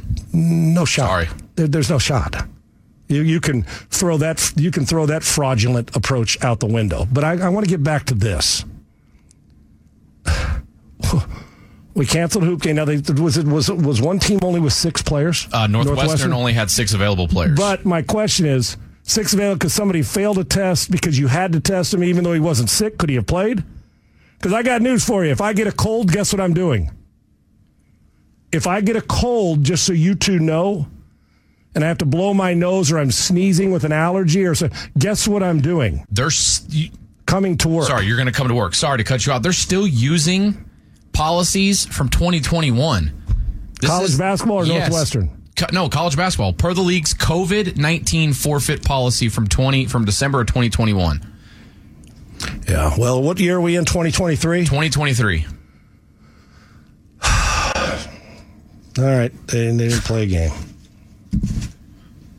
If you sneeze tomorrow morning and have to blow your nose because you feel a tad under the weather, you got a cold, you come into work. If it's a cold, not the flu throwing up, and you're sick and you can't come to work because you don't want to get anybody else sick. If you have a cold, are you going to work? I am. All right, I'll see you. Right, and guess what I'll gladly do? Accept you. Yeah. Come on, man. You had the sniffles. Seemed like a week. Yeah, I said I'm staving it off. Yeah. I was still here. Ryan was still here. With 1945 Alka-Seltzer in a glass that fizzles, okay? Everybody's got their own gig, but are we still canceling games? They just did. Yes. Because of... So wait a minute. You're telling me... Let me go back to this. These kids have to come and test every day? I don't know. I'm looking that up right now. I don't know the protocol in college sports. I think generally speaking, I'm assuming so. You're telling me a college basketball player when he goes to the complex for a game, they have to test? I think they're only getting tested if they're showing any kind of symptom or feeling under the weather. Now that's an assumption. We'll fact check. I got news for you. If I got a cold, are you going to get tested, or are you just fighting through it, and not telling anybody? I'm going to fight through it. And are you going to tell anybody? I mean, that's in anything. No, I'm not telling anything. Right. But, I mean, you might be courteous. You might be, hey, man, I'm feeling a little under the weather if you want to keep your distance. That kind of thing. No, I'm actually not. I'm sorry. I'm not either. Me either. I'm not going to sneeze on somebody. I'm not going to, if I'm hacking up a lung, coughing, and throwing up and, dropping trout, I'm going to stay home. Right. Out of common courtesy. Okay, yeah. But no, with immunity and with, I guess, I don't know how many people have their... What's it called to get a vaccination and their 44 boosters? That's up to you. Okay? Some of us may disagree with that. That's okay. Everybody has their choice. But let me get this straight, though. When a guy walks in, if he doesn't say, man, like right now, you got the sniffles, you got to blow your nose, right? Whether it's an allergy or something, do you have to say, I heard you cough, you got to go in there and test in the complex? What's the rule? Or did 9 players on Northwestern? I mean, if they're sick and can't come to work, I get it. Stay home and get yourself healthy. I'm all for it. This isn't they're wussies or they're soft. I don't mean that. I'm talking about, are we still with these kids? If they're sick, stay home. If you think you got COVID and want to test, go test. Want to test. But are we seriously? Hey, man, I heard the guy cough. You better go get tested before the game. I can't even find any updated article in regards to the testing policy in college athletics. Everything is from 2020, 2021. Yeah, nothing's been updated. So I don't even know the name of the... I don't even know where... I think you got to assume they haven't updated any of these policies, but they're not probably following them. There's no way they're testing unvaccinated players 3 days a week. Now one of these articles So I'm says. assuming 12, 30. Are we still with 12 guys, 5 and then 7 bench players? Is that the way it is in college basketball still? Is that, man? And a few, a couple scholarship kids, 6 to the other 4 or 5 guys behind them, and things like that. Yeah. So we're assuming that 6 guys were sick. I mean, so sick they couldn't go to work. Is that what you're telling me? Yeah, so they only had 6 available. So, 6. I'll be honest with you. I hate the rule. If you got 6 players, you should be able to play. Play 5. Yeah. The ball ain't heavy. Sorry. 6 guys are healthy. Why can't 5 guys go in college, in high school basketball?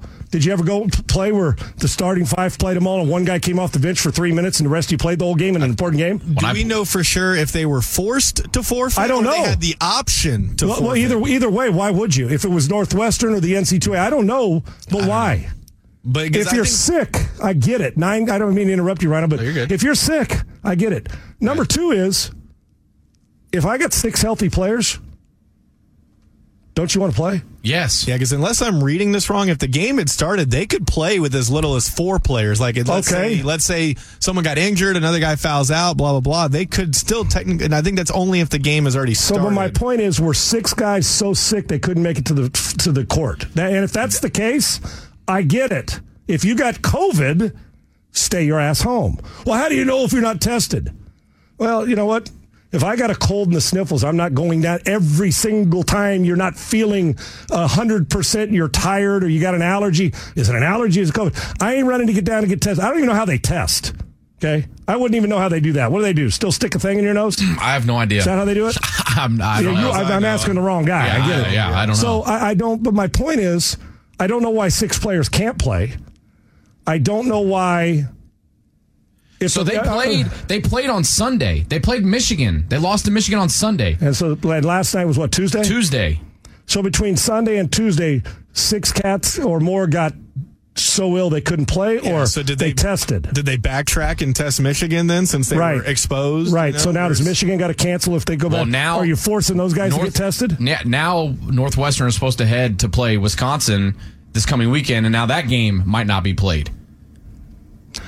I want to know, are the players sick? Are they really sick, or is it protocol, dude? Throw your hands up. Listen, I'm going to lean more towards protocol. COVID policy, whatever it is. I cannot believe that we are still doing this. I don't even know the policy, though. I don't either. First of all, 6 players should be able to play basketball. They are still using a policy from 2021. 6 players should be able to play. That's my first set. If 6 players are healthy, how many does it take to field a court? 5. Go play, dude. Hey, you got to play 40 minutes. What? How many guys do you know are going to complain about playing 40 minutes? None. Most guys I know don't want to come out of a game. All right, so you got one guy on the bench. Oh, well, that's you're thinking wrong. No. Now, if guys are sick with COVID and they are sick, you shouldn't be around the building, stay at school, go through all the protocols you need without putting somebody else at risk. I'm all for saving people, protecting safety and all that. I'm personally not going down to a doctor or a drive-through every time I get a sniffle or and test. Sorry, I'm not doing it. And I don't know. I don't know the rules. That's why I'm asking. Did guys wake up on Monday saying, man, I'm not feeling well? All right, was it food? All right, you guys you tested positive? Sorry, we can't play. Or did the players want to play and they wouldn't let them? Did guys just say, I'm not feeling well and I'm tired, and they just decided not to play? Are we testing them all the time now? And now, so what is this, a cycle? This is a vicious cycle. Can't play Saturday. Oh, now you got to go back and test the guys who did play last weekend. We got to go back and listen. If you're not feeling well, when are we ever going to get back to common sense and just respect? We've been through this whole thing. It changed the whole world. Ruined. It was a serious thing, and we've been through it. So if you haven't learned common sense and respect now, Brian, if I'm throwing up tomorrow because I'm sick, got the flu, guess what I'm doing? Not coming to work. Right. Brian, if I wake up tomorrow and I cough a few times and I got the sniffles, guess what I'm doing? Probably coming to work. There's not a problem. You're going to knock down a couple ibuprofen and a little daytime Alka-Seltzer, and I'll see it works. Stave it off. I just don't know the protocol. Sorry. Did you just cough? Can't play a college basketball game. Stop it. Okay? I can guarantee. Oh, how dare you. So now are we going to make those guys now wear masks for the next 4 weeks? Where I am, and I'm sure you can relate to this, where I am, I don't give a damn anymore. I'm so tired of it. If people are listening to us talk about this and like, oh, how dare these guys? I don't give a, I don't care anymore. I don't care. I don't care. I'm never putting one of those on my mouth again. Ever. If I'm sick, guess what I'm doing? I'm staying home. I'm not going to visit an elderly if I'm sick. Not going to put him. I'll stay home because that's common sense and respect, and you don't have to be a dumbass otherwise. But if I got the sniffles and I cough in line at the grocery store, you can shove it right up your you-know-what. If you turn and glance at me. Oh, what are you doing here, young man? I'm buying eggs. They're expensive. You want to help? You know what? If you want to wear a mask, do it. I don't care. That's your personal I don't care who's vaccinated. I don't care who wears a mask. Exactly. I don't ask anybody when they're around me. Oh, did you cough? Just don't.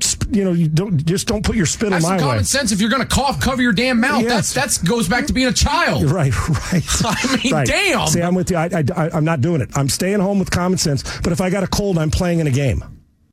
I've done it 100 times. So. My whole thing about this is I just don't know. Ryan, could you find any updated articles? I've read about 10 different articles while y'all are talking about the postponement and about COVID-19 protocols for the NCAA. Dude, there is either no detail or there is no updates. You know why? Because they can't make a plan because they don't have a plan. Exactly. So the plan is to get back to normal and go play and have some common sense and respect. Stay your ass home if you're throwing up or sick and you can put people in danger. If you have a cold, blow your nose, take your doggone medicine and get your ass to class and go play. And if you're too sick to play, then go home. And if you got 6 players, change the rule. 5 of them are required on a court. Go play. I mean, I'm so tired. And I know, how dare you? How dare you? Screw that. I'm over it. I'm over it. I am over it. Yeah, the only thing I'm common sense and respect. Yeah. They don't. Yeah, do you think? Because we don't know what the protocol is. Even in these articles. That's why I went into this asking. I don't know. Even in these articles about Northwestern and Iowa, there's not a lot of detail. Not a lot of detail at all, besides, the Wisconsin game this weekend could be postponed as well. That's all you really see. The fact that they're could be postponed is friggin' absurd. Unless, of course, 12 dudes have COVID and are throwing up and putting other people in danger. If 12 guys have colds, guess what? I suggest you get to the training staff early, get some vitamin D, and get your ass on the court. Continuing to stick with the basketball topic, John Wall talked about his time with the Rockets. What did he say about Steven Silas and the tank job? That's next. Sports Talk 790.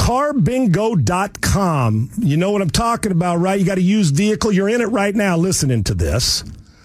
And this is an easy thing to remember. You don't have to write it down, and nor should you while you're driving. If you're sitting at home, listening to this great show, and you're like, okay, what you got for me, Sean? I got a used vehicle. I want to move it. I want to trade it in I want to get full value for it. Let's do this. Let's go to carbingo.com, just like it sounds, carbingo.com or 87 Carbingo, and fill out the make, model, VIN number, and mileage, and then an acquisition specialist at Carbingo is going to get back to you about your used vehicle that you want to move and get value for. Within minutes, they're going to make you an offer. You're going to accept that offer because you're happy, because they made you the offer that you didn't want to refuse, like a couple of my buddies have done with Carbingo, and we're so happy to do it. And I can give you their names, but I'm not going to. And then you're going to take that offer, and you're going to select if you want to drop it off or have them come pick it up. And when they show up, guess what they're going to do? They're going to hand you a check. They're going to put money in your hand you a check. Right now, fast pay makes fast friends. So you get paid on the spot. Simple 3-step process, all good. Carbingo.com, 87 Carbingo. This is Craig Biggio. You're listening to Sean Salisbury on Sports Talk 790. Oh, we're having some fun. Your home of the Stros. A little me in the same vicinity. And it's on. Everyone is the first last time. Walk away, then we hit rewind.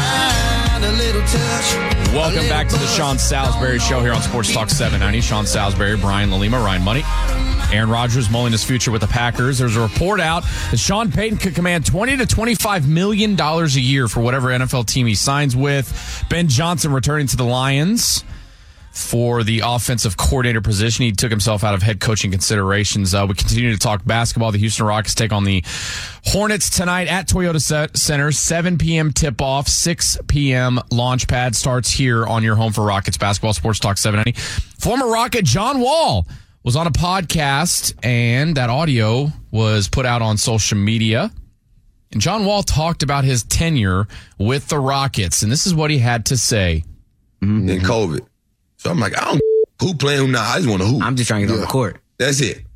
So I did that. Went there, worked my ass off, played. I mean, we lost 20 in a row. We were trying to lose on purpose. Tanking. Yeah. Like, we started studying Justin Patton. Yeah.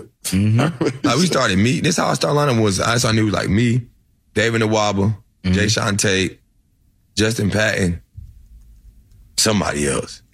I'm like, but who the f*** can I win a game with this shit? Yeah, nah. It's crazy though. But how did you? Because you the vet at that time. Being a professional. Yeah. Like I always wanted to teach them, like, don't get used to this shit. It's not how the NBA is. Right. Like, it's just a bad organization right now. Like they got to. Like I always talk to Jalen Green, Kevin Porter, KJ. I'm like, yo, don't get adjusted to this loser. It's not how the league is. Yeah. But at the same time, I had to tell them, like, this shit y'all getting away with over here. You go to any other teams, you be out the league. Like, you wouldn't play. You're not playing. I wouldn't play. No facts. So I'm trying to explain that to them because they think it's sweet. And I'm like, if you ever get traded and go somewhere else, you can be like, this was right. So he said a lot. He said a few other things, but that was kind of the gist of the most interesting stuff. At one point, he said the organization, his time with the organization was beyond trash. And then I thought was funny, Justin Patton actually commented on one of the videos. That's pretty funny. And added him and goes, man, I thought we were tight. Yeah. So that was on the Title League podcast, Run Your Race. That's the, just want to make sure to give credit where credit's due. John Wall talking about, I think, and this is why we discussed a little bit in our pre-show meeting and, you know, how this would be relevant to what we're going through right now with the Houston Rockets is in that podcast, he basically insinuated that management was telling Steven Silas, tank on purpose, lose on purpose, which how long has that existed in the NBA? I mean, it's been a while. It's been a while, yeah. But the concerning part for me is what he said about Jalen Green and KPJ. I was about to say the same thing. That's the concerning part for me. And here's what another thing that bothers. I mean, listen, you listen to both, so you got to take it with a grain of salt because you never know if when you're in a podcast, you start flowing with we all do. But you try to say, you like to think you're on point just to how you present it, right? Listen, going by what John Wall said, he took a lot of heat for a guy that was sitting on the sidelines, a ton of it. And he got destroyed. But ripped it for stealing himself. Right, but he got ripped by people saying, how do you, $40 million, you don't want to play? But you didn't hear that he was causing issues or anything because he did it like a pro. But we were left with the thought that John Wall did not want to play. Right. I come away with this, that John Wall did want to play. Two things. One is for John, I would resist calling, I can't play with this basic calling teammates trash. They're in the NBA. So that part of it, I would understand why if you're a teammate, like, come on, man. You don't want to. If was that the way you're really thinking about us? I do have this problem. You're not playing. Oh, that's sweet. That's what you're talking about, right? The young players thinking, oh, this is sweet. This is cool. You get paid, but you don't have to really go out and play. But you know how John Wall, do you have that playing part? Without accountability. Right. I want to hear, oh, hell no. We're not doing that here from a young player because he's right. Most teams will run your ass. You'd like to run your ass right out of the league if I personally ain't paying anybody $40 million to sit around. No, it's funny because right now the big talk amongst the Rockets is the Rockets need a veteran point guard that plays and shows these young kids how to play on the court. Well, you had him in John Wall. Well, now you're not getting him back in John Wall because after you say this, you got no shot. But I'm not mad at John Wall for saying it. But when he talks about the young players thinking it's cool, basically, and I'm using my term, it's like,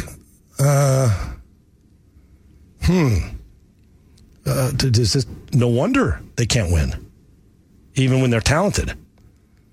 You don't ever want to get to the point where, what do we call it, those load days and time where you don't play, you're getting paid not to, John, what a cool job for you, John. We're allowed to say that because we ain't in uniform. Right. I can tell you this, if you're a player on a team and you got a guy you know can play and on a football team and he's not playing, dude, he'll become a pariah or the organization for not playing. He'll be like, get his ass out of here. Or organization fix it. Or if a guy is healthy enough to play and decides to, well, think about how you feel about guys who sit out of big bowl games because after they've played a whole season and in a big game, they decide not to play. Think about how you feel about that. Even though I know they do it, they don't want to get hurt. But think about deep down, if you're an athlete, how you kind of feel about that. So he does. We allow things now that people would have never go into Magic Johnson. I know times change. Larry Bird, go to Michael Jordan. You're healthy. You get paid. And tell him, dude, I'm not going to play tonight. I don't feel like playing. Son, what did you just say to me? I mean, I know times change, but there are certain things that times should not change to want to earn your pay. That should not, to want to work. That should not change. Now, I don't know. I'm not on the court. John Wall was with them. I'll take it for a guy who's there more than I'll take it from somebody from me, like who's not. But I don't want to hear that. But do I doubt that they were trying to tank? Whether it's intentional or not, they're trying to get. You don't have to be a brain surgeon to figure that out. Yeah. Not just here, anywhere that wants to get a better pick, right? Ryan, what were you getting ready to say? Well, just there was more audio from John. It was a lot of cussing, so it was going to take forever to edit. But he went on to say that they told him they wanted him back for that second year, and he came back, and they go, yeah, you're going to come off the bench. And he goes, but to who? Like, who's going to earn that role? Who's going to play over me? And they go, well, that's just what the GM wants. And he goes, he's like, I was willing to play off the bench, but I mean, we're not even going to like fight for it. We're not going to earn it. They're just going to tell me that I'm benched. And they go, yeah, we want you to play like 10 to 15 minutes a game. Sometimes not at all. You said you have that audio, Ryan? Like, it's too much cussing. Okay. But he's like, you're going to play 10 to 15 minutes a game or not at all. He goes, well, I'm not down for that. I want to play. And then they just were like, okay, well, it's probably best for you to just stay away from the team then. So he said he'd have to work out before they got there. He'd work out, and then he'd be home by the time they started working out. Wow. And then he'd show up for the game. He isn't down with that? Well, what are you not down with? Or what are you down with? OPP. You know me. Yeah. I mean, this is what I'll tease for next segment. We talked about the Houston Texans getting rid of Lovie Smith like halfway through the season. They're in a, quote, rebuild. Steven Silas has been around. Is it time to move on for Steven Silas? You mean talked about, are they going to get rid of Lovie Smith by the end? Not they got rid of him halfway by the time the season's over, right? I think it's an interesting, you'll have to ask yourself this. If you had an all-star, okay. You know what talk I'm going to ask. I'll ask you guys, and you guys tell me. Is it time to move on from Steven Silas? Oh, just kidding. We got Ian Rappaport next. Sorry, we're flowing. You know what I mean? Just organic. We got a lot of coaching questions. We do. The personnel, all that stuff, we don't know about that. But coaching questions, we do got to ask. National NFL insider Ian Rappaport joins the show next on Sports Talk 790. And we're back. The Sean Salisbury Show continues.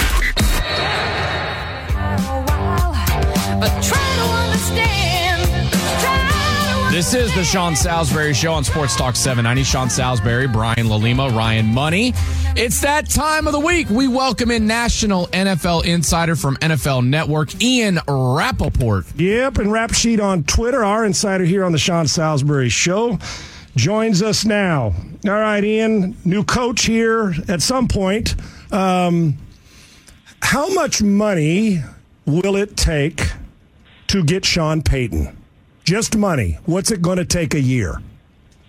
A lot of money. I mean, people talk about $20 million. That seems to be a pretty big stretch. There's not a lot of coaches, if any, making $20 million.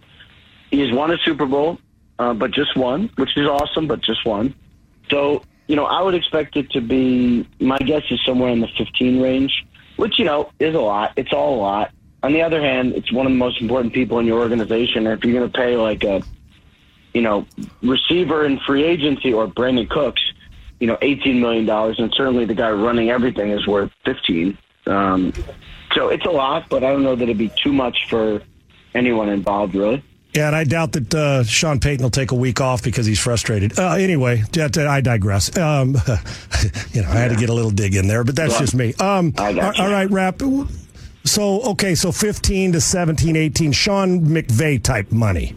All right, so you mentioned he's won one Super Bowl. I hold Sean Payton in the highest regard. I think he's special, and I think he can change things in a hurry. And you got to have players, and I think he can get them. We know all about that. All right, what are the deterrents? What are the negative things? If somebody has a complaint about Sean Payton, what is it? First of all, I think he's a very good coach, too, and I think he'd be a great hire for anyone. Agreed. Negative, he's very intense, which I don't know if it's a negative or not, but he is. He is sort of demanding and maniacal and all the things that you would sort of, expect in a coach. He is hard-charging. I don't know if any of that stuff is negative. That's just kind of who he is, and that's okay. He's been really, really successful like that in his career, and I think he would probably make some of the people who've been in the Texans organization for a while, probably make some of them uncomfortable because he wants things the way he wants them. Might end up being a good thing, but I think that'd be the only negative I could find for him. Yeah, and he's in a position to demand stuff that a guy that hasn't been around can't, and he's good at his craft and a hell of a good dude. All right, with that, you mentioned demanding. People here go in the past and say, man, Bill O'Brien was good X's and O's, and when he got too much power, It went to hell in a handbasket. Is there any concern that it would be Bill O'Brien 2.0 when it comes to the power struggle in the building? I don't think so, and I don't think there would be a power struggle in the building, frankly. I think with Bill O'Brien, the problem was there was no one to check him. Right. It just kind of, there was Jack Easterby who sort of enabled and, used it as a way to get power for himself. So I think that, there was a void, and, Easterby with a little bit of O'Brien kind of sees that void. There's not a void now of leadership. It is Nick Caserio's organization to run. And I don't think Sean Payton will get too much power, and I don't know that he wants too much power. I know we all focus on all the things Payton wants and final say and all that. I think what he really wants is people he can trust doing important jobs. So he can be like, all right, you guys just handle this. I will handle the coaching, and I'll know it's being taken care of, and we'll be good. I think that's what he wants more than sort of being in charge of everything. Ian Rappaport, Rap Sheet on Twitter, as good as there is in the business. NFL Network's insider, our insider here on the Sean Salisbury Show on Sports Talk 790.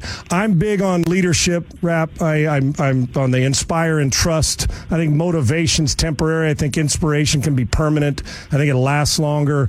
And with Sean Payton, and you mentioned, I'm a big role definer. I think Sean Payton, am I wrong by saying the one thing that we wouldn't have to worry about when Sean Payton, if he did walk into the building, that rolls right on down to the equipment manager would be defined? Yeah, I think that's right. There's always a little bit of chaos. Right. And I think, a little bit of a whirlwind. But, he has, when he went to, here's the main thing, to me. When he went to New Orleans, and if he goes to Houston, there are some similarities. There are definitely some similarities. There are a franchise that hasn't won in a while with a fan base that's disenchanted, a team in need of a reboot. They need a quarterback. There's all sorts of things. And I could see him coming in and just establishing a culture, working with Nick Caserio, and getting it right to a place where their fans will be over the moon happy at everything that has been developed. I could see that situation, and I could see him embracing Houston like he embraced New Orleans. All right, let's have a little like a poll question type for you. Let's say he wants in that 20 million range, 18 to 20, just for the hell of it. Hell, sitting out a year increased his value. You and I both know that because of desperation on franchises. So with that, what would be a bigger hurdle? A first-round draft pick or $20 million a year? I don't know either of those things should be a hurdle. If you're going to trade a first-round draft pick for Sean Payton, then first of all, if you're the Texans, you have two of them. Yep. So you have some things to play with, and that's an important thing. It really is. It doesn't really get more important to me than coach. So if you have to give up a first-round pick to get the coach you want, to me, that's okay. When you hear this, and you're talking about if you're going to pay him $20 million, you don't really give a rat's rear end about the first-round draft pick, right? As long as it's not the second pick, right? I don't care anyway. Right. Seriously, it's one player, unless it's going to be the second pick, which is, theoretically a quarterback, right? You'd think. Yep. Then I don't really care because, it's one player versus someone who affects all 53 players. You think, and I said the same thing. That's really dramatic. Rap, I said the same thing. I said, let's just say the 12th pick, if it came to that, although I'm not going to come out of the chute and offer that. I'm going to try to move things around and see if I can get two number twos or what have you. But if I had to offer the 12th, I ask you this. 10 years from now, who would have made a bigger impact on an organization? Sean Payton or the 12th pick of the draft that's not a quarterback? And I know your answer, right? That's exactly feel the same way. To me, the 12th pick is a lottery ticket. You have two lottery tickets. One is potentially to get a quarterback. The other is to get some other really good impact player. And, looking at the team needs, last year you drafted a corner, you have a left tackle, maybe this would be a pass rusher. Okay, well, so you give up on a pass rusher or whatever, you would take at 12, and you get someone who affects all the players and make everyone better. To me, that would be worth it. I wouldn't blink at giving up a one for a proven coach versus, a draft pick where you think he's going to be a good player, but they aren't all great players. That's for damn sure. All right. Rap Sheet on Twitter. Ian Rappaport joins us. NFL Network and Sean Salisbury Show Insider joins us weekly for his visit here at 8:30. Is Sean Payton, is it fair when some people say, well, he had better personnel, should have won more than one Super Bowl, and you mentioned one Super Bowl at the beginning, he's overrated? Agree or disagree? I mean, I don't know what overrated means because for what you're going to give up to get him. Yeah, for what you're going to is he accomplished enough to give all that up to get him? But overrated meaning could you get something cheaper and just as good or better? I don't know about definitely cheaper, but I don't know about just as good or better. I mean, who is that? That's the problem. It's like, if you look around the landscape of coaches available, you know what Sean Payton is. Who else do you look and say, all right, I definitely know what that guy is? I don't know who. Okay, you and I are saying, it's like the price is only what you have to pay. Right. And if this is what the price is to get a really good coach, like, okay, that's what the price. It's like in free agency. It's like, people get upset about overpaying in free agency. Like, that's the price. That's what it costs in free agency. All right, you and I both been in the league a long time. Covered it, played it, and broadcast about it and talk about it. You and I are making the decision on this, and we're sitting in an office, whether it's the Texans, which we're talking about, or somebody else, but Texans because we're here. And you're the owner, and I'm the general manager. And we look at each other, and we're deciding we got two guys we love. Let's say it's Mike Kafka because D'Amico isn't coming back here, and he's going to take another job. And we get Kafka for 6 years or 5 years at $5 million a year because we think from Andy Reid, and look what he did with Brian Daboll. We love him, and Sean Payton. That's our choice. We're giving up a first-round pick and $17 million, $15 million bucks a year for Sean. We're getting Kafka for 5 years at $25 million. And we love his resume considering what he's done in a short time. Can we get to the same place with both at the same amount of time? Who we taking? You're the owner. You got to tell me. Sign off for me. Who should we take? Theoretically, I'm not worried about the coach money because there's no salary cap. Agreed. So it's just and it's not my money. Right. It's not my money either. Right. So as long as the owner is willing to put the resources forth to get the best coach that they can, and I think this owner really seems to be, then the money doesn't matter because, the reason why paying players enormous salaries is always a little scary is you pay one player money, you're taking away from another player. It is a salary cap and everything is finite. Yep. Coaches' salaries are not like that. All right. They are, endless. So you can pay whatever you want. Okay. Why is Eric Bieniemy, what's he double digits interviews now? Why isn't he getting a job still? I don't know. I mean, it's not for lack of opportunity. It's not, I don't know that there's any conspiracy against Eric Bieniemy. I assume that, if he was the best candidate, then, he would have gotten one of these jobs. I think he's an awesome offensive coordinator. It's hard for me to see what takes someone from OC to, great head coach. It's not always linear and it doesn't always happen like that. He's an awesome OC. And, maybe there's something going on in the interviews that I don't know about. I just know he's gotten a lot of opportunities, and still has not been hired. Will he be hired in this cycle? I don't know. If it is, I don't know where. It would seem like a little bit of a long shot, I guess. All right. Is Justin Fields really on the trading block in Chicago? I haven't heard that. Now, I would imagine they will look into literally everything because they have the number one pick. They have another lottery ticket themselves in Justin Fields. And if it's not them, somebody is going to pay a first rounder for Fields, I assume. Right. Or a second rounder or something really good. So, they can do what they want. They sort of control the draft now. And so I would imagine they'd consider a trade. I don't know if they would actually do it. And it really just depends on, are you sure, 100% sure, that Justin Fields is that guy, or do you want to go to door number 2, who you don't know? All right, this will be my final one for you. Let me one more. Rodgers, I still think he's playing. I don't know where, chances, where do you think? Green Bay? I mean, you go on Pat's show, and so does Aaron, and you got a great feel for front offices. Are they ready to move on from Aaron, and is he ready to go just kind of a change of venues and just for year 19 just to test something else out? I know what he says. Where's his heart? I do not get the sense that they are ready to move on. I don't. I mean, he's Aaron Rodgers. He's an MVP every year. I do not get the sense they're ready to move on. I hadn't really gotten the sense he's ready to move on. Now, he did say it on Pat's show yesterday where he's like, whether it's this place or someplace else. And I was like, oh, right, okay. Right. But I haven't heard that in earnest. You could do a trade. It'd be very difficult. And contractually, somebody would have to want to pay him $60 million in cash this year. That's a lot of money. Yep. That's a lot of money. Is Brady playing? There's a lot of things that would have to happen for a trade to happen. But I do believe they want him back. It's really just, does he want to be back, and does he believe in them? Brady back, and where? I know he's going to take some time to consider his decision. My guess is he's back. But, if he finished that game and was just like, wow, I was not good and my arm is tired and I'm tired and I'm done, I wouldn't be that surprised. It's 45 years old, So he's got a decision first. I know the Bucs want him back, but there's going to be some other places that really have an interest in him, really going to be willing to kind of do whatever to get him. So, no guarantee I would say he ends up back in Tampa. And are those two of those teams, Miami and the Raiders?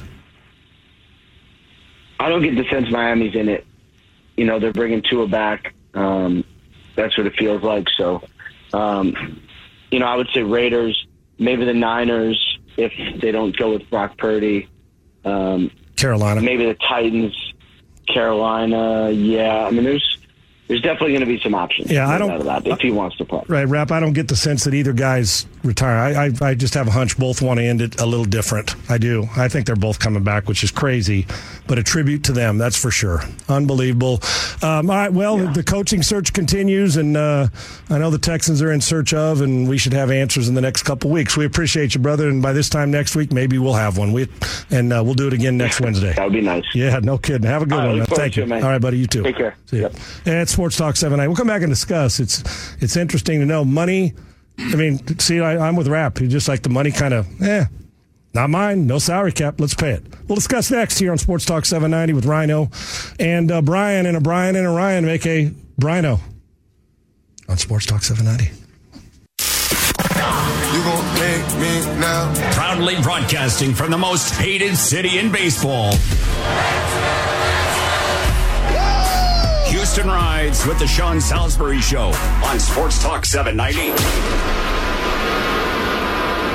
Started to rain, get along down the road. We got a long, long way to go. Scared to live, scared to die. We ain't perfect, but we try. Get along while we can. Always give love the upper hand. Paint a wall, learn to dance. Call your mom, buy a boat. Welcome back to the Sean Salisbury Show. We just finished up with Ian Rappaport of NFL Network. We have him every single Wednesday. If you missed that interview, it'll be up later on the blog at sports790.com.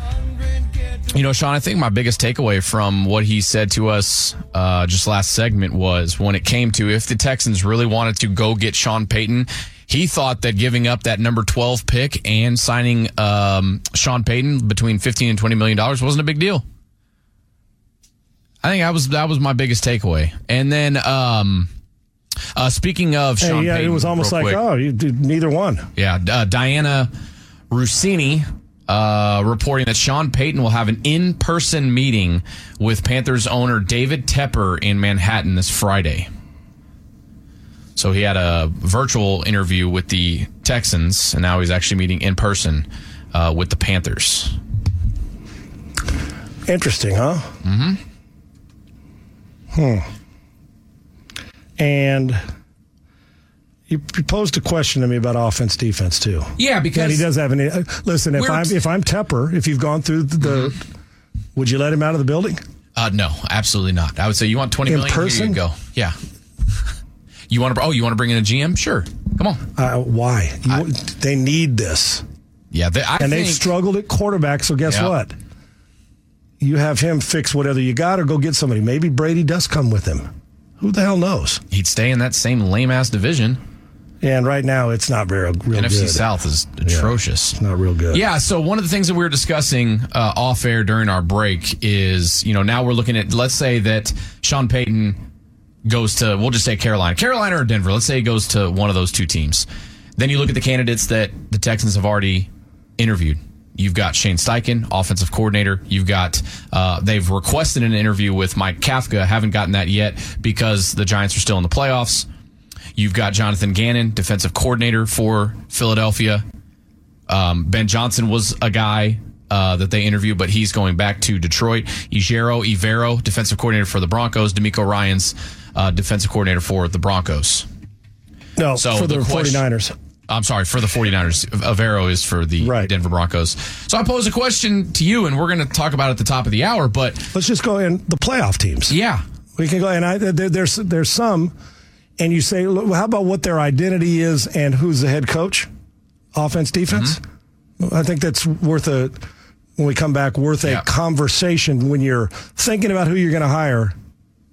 Have a look at it. Right. Because then and I asked you a question. Who was the most successful coach in the NFL that at one point was a defensive coordinator? I'll tell you the most recent in my mind. I'm talking when we say successful.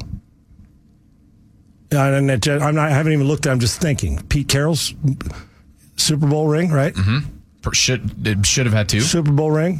He defensive guy, started defensive back coach line, and Pete Carroll, defensive guy. Belichick's the best of all time, defensive coach, and as a head, he was a defensive guy. Saban in college, defensive guy. But in the NFL, I'm trying to think over the last. I'll tell you who's in my mind the best coach. I'm trying to think. I think he's always been on defense. Is Mike Tomlin, if I'm not mistaken. Where he started, some guys have done both, but where he cut his time, I believe Tomlin was a defensive coach before he got the head coaching job in Pittsburgh. He's the very best. Yeah, so he was a defensive coordinator for Minnesota. There you go, then with he was the Vikings. Defensive backs. He's been on defenses his whole life, right? Except for at Arkansas State, which he was on the offensive side. He was a wide receivers coach. There you go. Yep. I knew and a lot of these guys that are assistants do both sides. Get a feel for all of it. Mike is the very best coach. Pete's good now. Mike, I think Mike and Pete, defensive side. Robert Saleh's good, but we're talking about guys who've sustained it. Obviously, we know Belichick. I would say that Pete and him are the two best defensive. Now, I'll tell you who's making a charge is Sean McDermott as a defensive coach who was a head coach. He was a defensive coordinator for Andy in Philadelphia, and McDermott's the head coach in Buffalo. And his defensive coordinator, Leslie Frazier's been a head coach. It's worth a discussion. Yeah. It's worth a discussion. And who's their identity? What's the identity of Buffalo? Right. Even though they got great defense, you know what it is? Guess who's going to get more? Ken Dorsey's now become the hot guy, too, in Buffalo, right? And Leslie Frazier's done some great things. So are more people looking offense or defense? Worth a talk. We'll talk about it next on Sports Talk 790.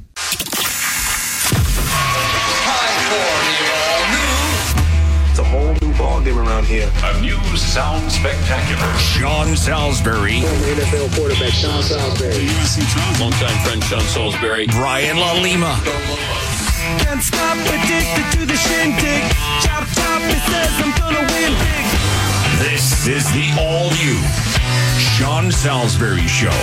Final hour of the Sean Salisbury Show here on Sports Talk 790. Sean Salisbury, Brian LaLima, Ryan Money. Rockets taking on the Hornets tonight at Toyota Center. 7 p.m. tip-off, 6 p.m. launch pad starts on your home for Rockets basketball. Sports Talk 790.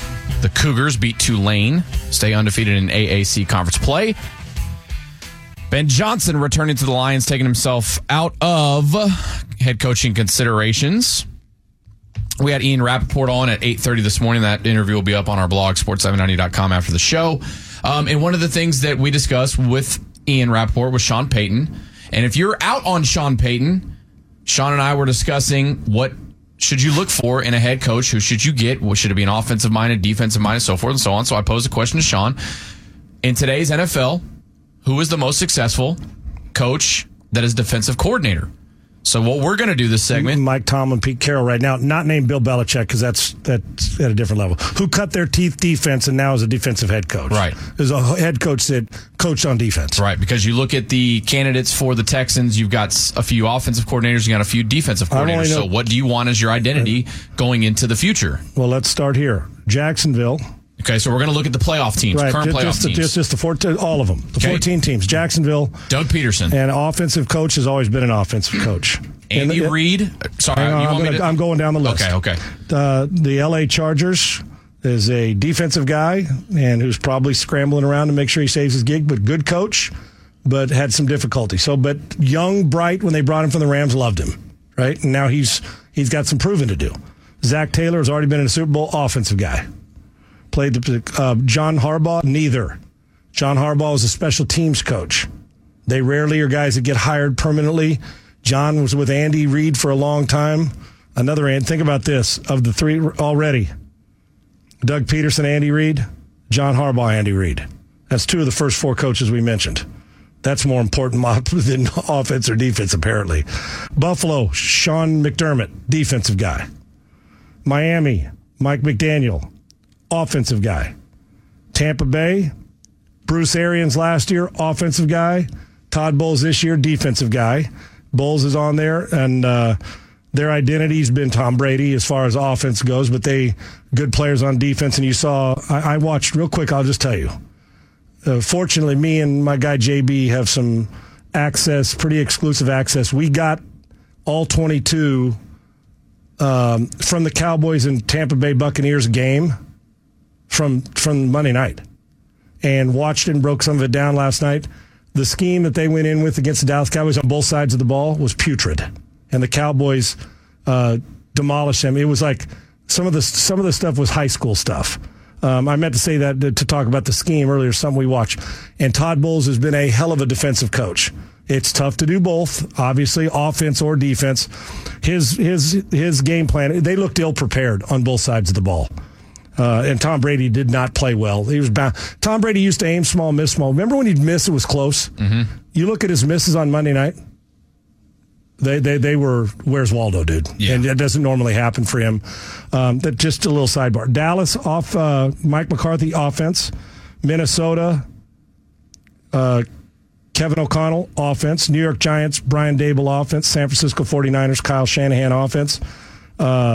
Pete Carroll offense in Seattle. Then the other two remaining teams were obviously with the bye, and that's the Philadelphia Eagles, and that is offensive guy Nick Sirianni, and then for the Kansas City Chiefs, offensive guy Andy Reid.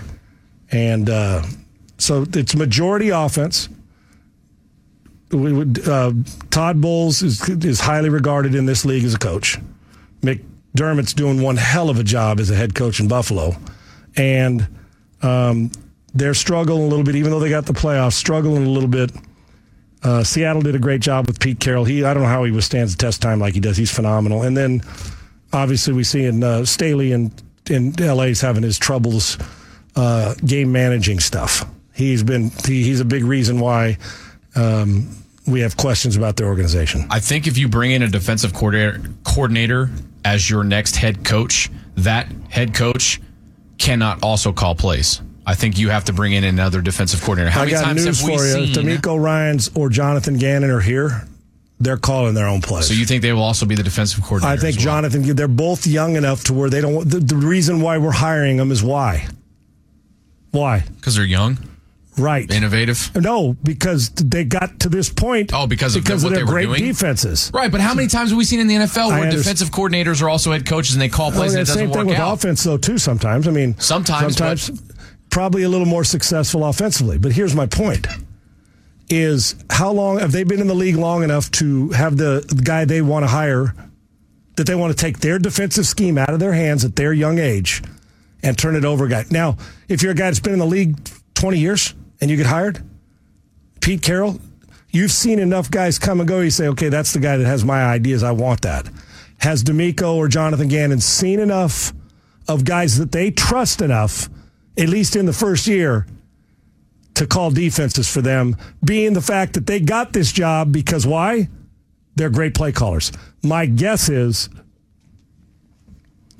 that if Mike Kafka comes here, D'Amico Ryans comes here, Jonathan Gannon comes here, Sean Payton come here, they're all calling their own plays, at least to start. It's hard to let go of what you're great at. We don't know if three of those guys are going to be great head coach. We know Sean Payton's done his thing. We don't know if they're going to be a great head coach. So you know what you do? When all else fails, who do you trust the most? Yourself? Your own damn self. Yeah, yourself. To get it done. And it takes a lot. Putting pride and ego aside is a tough thing to do, brother, when you're trying to build something. So there you have it. Let's get to Chad. What's going on, Chad? Okay, guess we're not going to go to Chad. Where's Chadwick at? Hi, Chadwick. Hello. Yeah, there we go. Can you guys hear me? Yeah, we got you now, Chad. Sorry, we're having a little technical difficulties on our end. Thanks for taking my call. Guys, I'm just going to ask this real quick and then hang up and listen. Sean, why is Mike Kafka being considered and somebody like Greg Roman is not being considered? This guy changed the whole offense up for Lamar Jackson. He would do a whole lot better job than Mike Kafka. Well, Chad, I'm not so sure. I mean, I'm not to the point where I'm saying somebody do a whole lot better. I don't know with the personnel here. You pose a good point. I think Greg Roman's underrated. Greg Roman's been in a lot of different offenses, and to go from what they had with Joe Flacco to turn Greg and say we got Lamar Jackson, that these are 180 degrees different players. With Joe couldn't move a lick but could throw it, and that was his strength. Lamar has become a much better thrower but can dominate and much more dynamic skill set than Joe, right?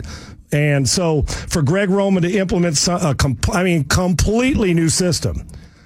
Greg Roman's underrated, but here's why. Once again, people have seen a lot of Greg Roman, and I get what you're saying. I get it now, but I'm not going to suggest, because I'm a huge Mike Kafka fan because I followed his career. He played quarterback.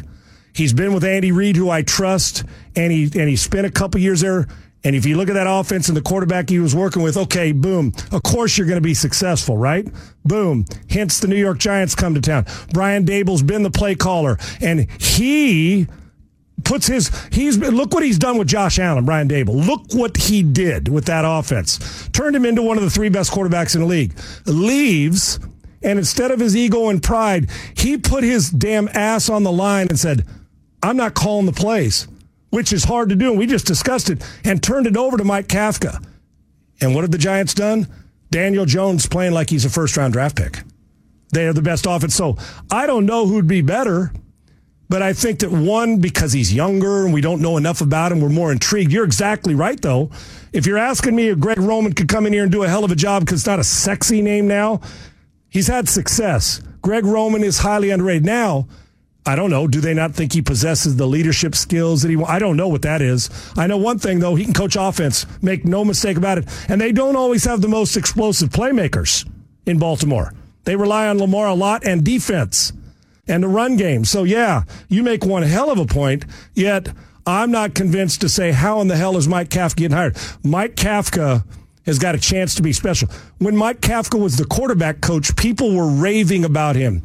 And if it's good enough for Andy Reid to love him, I look at Andy Reid's tree, McDermott, John Harbaugh, McDermott, John Harbaugh, Doug Peterson. I mean, I'm feeling pretty good that Mike Kafka's resume is pretty good. Greg Roman is underrated. There is absolutely no question about it. But I don't even know if Greg's going to get an interview this offseason. I haven't heard his name. It's a great call, but he's not the sexy name. We love this new stuff. Right. Well, Greg Roman put in an offense literally overnight, it felt, and turned Lamar Jackson's career around with his great talent. They molded, and there's people in Baltimore that don't like Greg Roman. I'm talking about fans that want him out. It's amazing how quickly they forget, man. There's a name that is rising up the draft board, and he's a quarterback for the Houston Texans, or a potential draft pick for the Houston Texans. Who is he? He's not Bryce Young. He's not C.J. Stroud. That's next. Sports Talk 790. Trajan Wealth, looking to give you peace of mind. It's a local, trusted financial fiduciary. Their number one priority is to make sure your best interests are looked after. Guidance on how to navigate a difficult inflation market. Trajan Wealth approaches wealth management by looking at longer time horizon. Their advice to clients is to focus on long-term financial objectives rather than the day-to-day up and down gyrations of financial markets. Give Trajan Wealth a call today for your free review. Trajan Wealth, give them a call if you want personalized and true experts that financial advice is their obviously a big priority for them when investing. They want to make sure that you have all the answers to your questions. They provide the personal touch of a dedicated financial team. There's no hidden gotchas. They're a fee-based model and data-driven veteran group led by Jeff Jr. Their goal is to establish a relationship that leaves you feeling comfortable and confident in your decisions, which is called building trust. They have expertise and will answer all your questions about interest rates, all the products that they provide you, and building something so they can eliminate the bumps in the road and smooth out the path on your way to retirement, whether it's 30 years away or now. No better time to get started than today here in January in 2023. And do it with Trajan Wealth, local and trusted financial fiduciary in Sugar Land and the Woodlands at 346-371-3330. 346-371-3330. That's 346-371-3330 or TrajanWealth.com. Paid endorsement, no conflicts. Financial advisory services offered through Trajan Wealth LLC, an SEC registered investment advisor. Wear a mask. Wear gloves. Wear leather and chains. What? Reminds me of that time I accidentally walked into an S&M convention. Hey, nice to see you. My back still hurts. Ow, whip it good. Oh, and speaking of back pain, back to former QB Sean Salisbury on Sports Talk 790. Get medieval on him, Sean. Poppin' entertainment, take her to Wendy's, can't keep her off me. She wanna dip me like them fries in a Frosty. But every now and then This is the worst song ever made. I hate this song. This song is awful. Like the absolute worst song of all time. Thank you. Hey, go ahead. Let me hear. Thank you. I appreciate that, Rhino. Keep that going, Rhino. Rhino, keep that song going for a second. Keep that mic on, huh? Let me hear it. Keep that thing going. I was talking and talk back to him. Applebee's song. The worst. No, you can't. No, you can't get down to this. This is called Fancy Life. This is a banger. No, it's this not. song Walker sucks. Hayes. It's the worst of all time. You know another song I don't like that's not a country song, even though this is Country Wednesday? Western Wednesday. What is it? I like what it means for kids. What we play to the Happy Song by Pharrell. Done. Pharrell. Yeah, I can't do it because I'm happy. I like the first time I heard it, but by the 400 millionth time I heard it, unless there's 12-year-olds around, I'm gonna pass on that cut. I like, you know what I'm saying? It's like, no, I agree with you. If I ever hear a DJ play it, I'm like, why, dude? There's a million upbeat songs you could play. Ryan, when was the last time you DJ'd? Oh, like years or like somewhat recently? To properly DJ, it's probably been 2 years. But I mean, whenever I'm working an event as an MC, there's a good chance I'm like, just plugging my phone in and playing songs. Playing some music. So you don't play Happy? No, God, no. Oh, thank you. No, unless it's like a kid's event and it's like necere or requested. You're jamming Baby Shark over. Oh, Baby Shark is Happy. A great song. Great song. Baby Shark. That's Walker by Dog? Walker Hayes? Yeah. Walk your ass right out of here with that. Walk that song right out. That song sucks, dude. What if they did a duet? No. Like he started doing that and they started in, and then you put, is it Pharrell, right? Is that yes, yeah. You threw him in matchup. there. Yeah, and exactly. And Ryan was spinning up. Oh, yeah, a little yeah, you got to collab, dude. No. Dun, dun, dun, dun. And then go right down. I'm happy and love you. No, dude. Like that says you want to back to Applebee's. No, absolutely not. Let's get our own collab right now with that. We can. I'll be the dun dun dun dun. Oh, so you're making me happy. Yeah. Freestyle it, brother. No, I'm not doing that. Maybe Dominic can. What's up? Let's go to Dominic. What's up, Dominic? Hey guys, how y'all doing? Good, man. Okay, I got a two-part question. Y'all please forgive me, I'm a little bit under the weather. But not so much of a question, but just a statement. Sometimes the way I look at the Texans is like addition by subtraction. We know 2-3 years, whatnot, and it's well documented, is they themselves down. And Sean and Brian, you guys know I'm about to say, I'm not trying to take it to the biblical state, but sometimes God tears things down to build it back up right. This franchise has never won a real championship, but as far as the division goes, it was the Colts and the Texans for the most part. And I probably believe at some point they're going to get back to that. But now they're being mentioned, on Colin Cowherd and whatnot, in the likes of Sean Payton. If they can get Sean Payton, it's not even an if, in my opinion. They have the draft capital to make this happen. It just depends on if Sean Payton wants to come here. If that was to happen, that's immediate respectability inside that building, inside the league, around sports in general, because he's well known and well renowned. However, the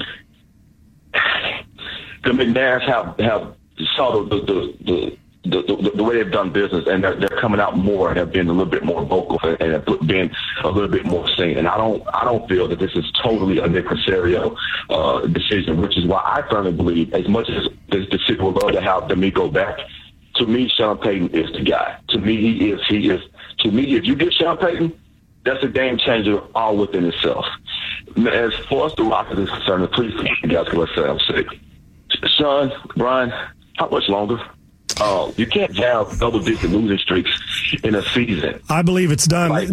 Dominic, I'm just going to tell you now. I did by the end of 2020, if it continues to go like this, you'll have a new head coach. But Sean, I don't even understand how it's still going like how he's still. With all due respect, I understand he's a nice guy. He lost his father. All right, but on the business side, we came into the season, intrigued, nice young talent, good young talent, and they have that. Okay, they play hard. Yeah, we said the same. We should say the same thing about the Texans with David Culley and also with Lovie Smith. But this is an 82-game season, and you have a 16,000, 17,000 seat arena that is also being half empty. On the other side of the coin, Tillman Fertitta is a businessman, an impatient businessman, and I'm a University of Houston alum, so I love what he's done as far as my institution is concerned. I don't understand how Coach Silence has even made it this far to the season. They used to be watchable. They're not even watchable no more. I don't care if they have these video game numbers as 133, 143 points, because that's the way the NBA is now, unfortunately. They're not even watchable no more. Those young guys, those young kids don't even play together no more. They're a bunch of individuals that really and truly have not figured it out yet. So I'm just wondering, is he even going to make it to the end of the season? Guys, love your show. I wake up to you guys every morning before I even turn on the television. That's the honest to God truth. You guys are my morning coffee, and y'all keep doing it. Take care. Man, Dominic, appreciate it, Dominic. Great compliment. Hope you feel better, Love brother. that, Thank man. you. Yeah, that's on the way. We don't take those compliments lightly. I promise you that. To the Rockets, real quick. Listen. I would not be shocked if it happens and John Lucas takes over at some point during the season. I would not be shocked about. I wouldn't do that. But meaning, people hold their horse. We may not have to wait. Is my point. He makes a good point about what did we hear about when? We'll talk Lovie Smith. Yeah. Oh, they play hard. Yeah, I don't care. You're supposed to play hard. Whether you're 21, you're 20 years old, 21, 22, 23, 24 years old. Guess what? You should play hard. Yeah. Okay, you should play hard. Your legs are still fresh. Come see me when you're 35. And then you should still play hard if you get on the payroll getting paid, is the improvement. Yeah, we can't keep making excuses. You just can't. I think Coach Silas is a hell of a man. I do. But Tillman Fertitta is also a very shrewd businessman and is successful. I don't care what it is. Business people like him, what I always say about billionaires and millionaires, brother, especially billionaires, they ain't used to losing money. And they're not used to losing because no matter, hey, you're a great businessman. But, you're the owner of the Rockets. That stuff, that's why they're great. Everything they do matters. They got 80 million streams of income. But they say, for Tillman Fertitta, my belief is this isn't a hobby. He may have a lot of money, a lot of interest, but I can tell you detail. I wonder when his pay. I'm not making a decision for him, but when the page says, listen, we're going to make a switch, and then we'll find out who we're going to hire next year. I don't think Dominic's wrong or far off at all. As far as it goes with Sean Payton, I'm with him there too. He's spot on both. If Sean Payton wants this job, get it done. Period. I don't care who else wants it. Now, if he doesn't, then you got to go about your business. If Sean Payton wants the job, he's your guy. What was the when we were talking about the Rockets? We were going to pose a question of if you took Steven Silas and put him on another team. If I told you real quick, that's what I want to tease for next segment. If I said we got some callers calling in. Steven Silas, the head coach in Boston. Steven Silas, the head coach in Brooklyn. Is Steven Silas the head coach in Denver? is Steven Silas head coach in Golden State. Been an assistant in a lot of places. I'm not dog. I'm just curious. I don't know what everybody's answer would be. Would they still be as good? Yeah. We're going to talk about the Rockets and Steven Silas. When does the patience run out with Steven Silas as the head coach? That's next on Sports Talk 790. But first, a word for Classic Chevy Sugarland and Classic Chevy Highway 6. Get into a new custom Silverado for $599 down and $599 a month with approved credit. Or they've got great lease options right now, like $299 down and $299 a month with approved credit. Sean's driving one. I'm driving one. They're phenomenal trucks. They look good. They are so smooth. Good gas efficiency as well. Yeah, that's right. It's a truck, and I'm still getting almost 20 miles to the gallon on the highway in my custom Silverado. They're the GM dealer of the year 12 years in a row, and they have more inventory than anyone else, and it's evident as soon as you pull into the dealership at Classic Chevy Sugarland and Classic Chevy Highway 6. Oh, by the way, they got some new Corvettes over there at Classic Chevy Sugarland, so get online or head over to the lot. You can catch them at ClassicChevySugarland.com, ClassicChevyHighway6.com, and if you need to shop on a Sunday, Classic Chevy Highway 6 is indeed open on Sundays. Ask for Jeff or Tiffany Sebastian and tell them that Brian Lalima sent you. And we're back. The Sean Salisbury Show continues. Little Drake, a little something bumping, thumping on the wheel ride. The mix in our drink's a little stronger than you think. So get a grip, take a sip of that. Baby, there ain't nothing better than a little Florida Georgia line to bring us on back on a Western Wednesday on the Sean Salisbury Show. This is how we roll, brother. Featuring Luke Bryan. Everything on the Lord, this is how we roll. Whoa. Tell you what. This is how we roll. So this song, if I'm not mistaken, came out in like 2014, maybe. Dude, I like This Is How We Roll now. Why do you do that? I don't know. What I said. I feel like I'm really bringing it down. This song came out in 2013. Taking it down. So today's Wednesday. Can you turn that up just a smidge? Pick it up. So at about, I don't know, back in 2013 at about 8:30 on a Wednesday, I'm probably knocking down some Bud Lights, headed over to Jake and Matt's house, and we're getting ready to go to the bar. Dollar beer night at Big Texas. Up in Spring, jamming Florida Georgia line. Classic. Ready to get out there and cut a rug. This is how we roll. A song can bring you back to one specific moment in life. It's wild. It is crazy. This is better than Walker Hayes, that's for sure. That's saying something. Yikes. We're talking Rockets. Have these guys patched up their differences? They haven't. It's got somewhere lost on the border of Florida and Georgia. Yeah, pretty much. I mean, they're right on the line. Yeah, they are on the line. One's on one side of the line, and the other's on the other side of the line. Do you think Georgia's pissed off that Florida put that name first? In the name? Perhaps. Maybe that's what they're pissed off Is about? Is it an alphabetical thing? Could it have been Georgia-Florida line if they didn't care about... I mean, it flows. I mean, we make it flow because we have always heard it that way. You know what? I'll get Brian and Tyler on with us later this week, and we can talk about it. Oh, first name basis type. Yes, yeah. It's nice to be down. That's how we roll. Yeah. That's how we roll. It's nice to be down like 4 flat tires on an 18-wheeler, isn't it? But there's more than 4 flat tires on an 18-wheeler. No, there's more than 4 tires on an 18-wheeler. That's what I said. But imagine if you're down. Right. If you have 4 flat tires on an 18-wheeler, you are down. Yeah, you're down bad. Stay with me on this, okay? Okay. Hence why I said 18-wheeler. We know there's more than 4 tires on an 18-wheeler because it says 18. Right. Bingo. Yes. Don't be the guy on Twitter who only reads one sentence. Okay.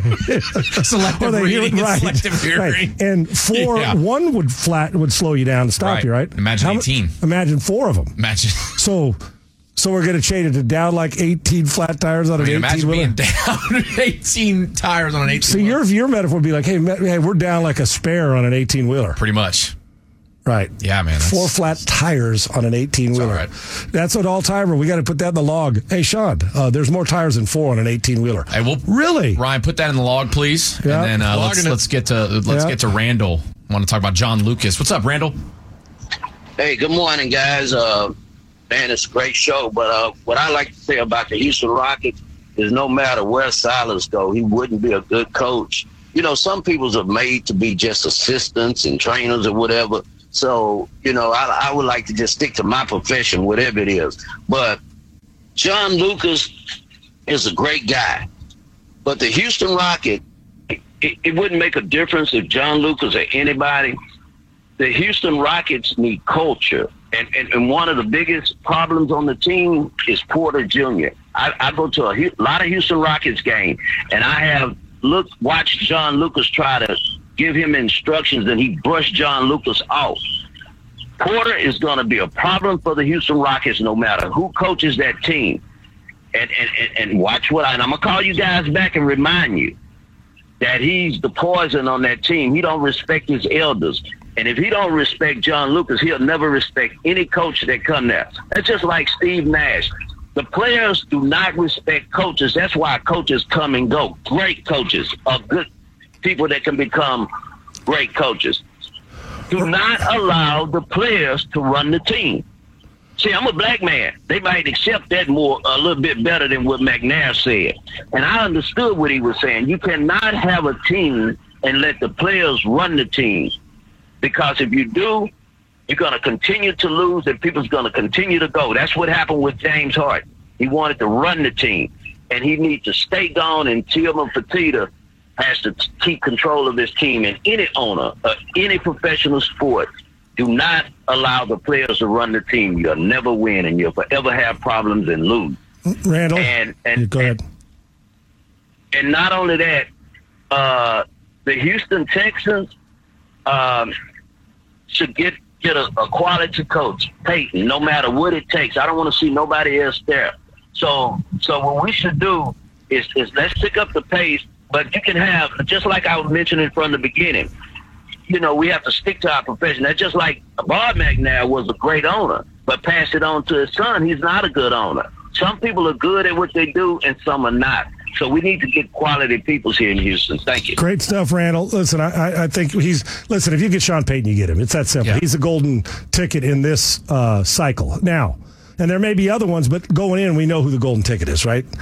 And here's another thing I'll tell you. And Randall's 100% correct about this. And listen, we hear that the first thing you hear when someone's a young person at times, not a blanket umbrella statement, but when you hear a gentleman who's respected and Randall calls in, what the first thing people say? We've all, these older guys, they don't get it. I've heard that from me. Respect has no age on it. And there is one thing about it, and that's why Randall and I are on the same page about this. Phrase it different. I can't stand player empowerment. Oh, we know. I can't stand it. Talked about it quite a bit. I can't stand it. I want player involvement. Right. And respect in that player. I don't want player empowerment. Let me tell you something. Whether you think the coach is the best hire or not, let me tell you something, dude. Whether it's here, and I don't know about Porter Jr.'s relationship with them, but if it's true, and we see it a lot of times just brushing it off like I'm more important than you. We have a problem in sports and it's in society too. Whether you want to hear this crap or not, it's a fact. In sports, in society, in schools, everywhere, that if you're over the age of 40 and you say it, you're too old. As if when you're 22 with all that wealth of experience you got, that you're supposed to teach somebody respect. Where do you think you learned it? You learned from your mom and dad and people sitting at home, the same old people that raised your ass. Listen, I'm all about players' involvement and respect. Always have been. And when you command respect when you walk in the building through leadership and inspire people, they'll respect you. That's all part of it too. Listen, you keep changing and moving the goalposts, people will laugh at you. If you're a player, you ain't giving anybody respect, so you got to earn it. It ain't given. But once you get it as a player in any level, whether it's the Rockets, you and I coach in high school, I don't care. You're my friggin' boss.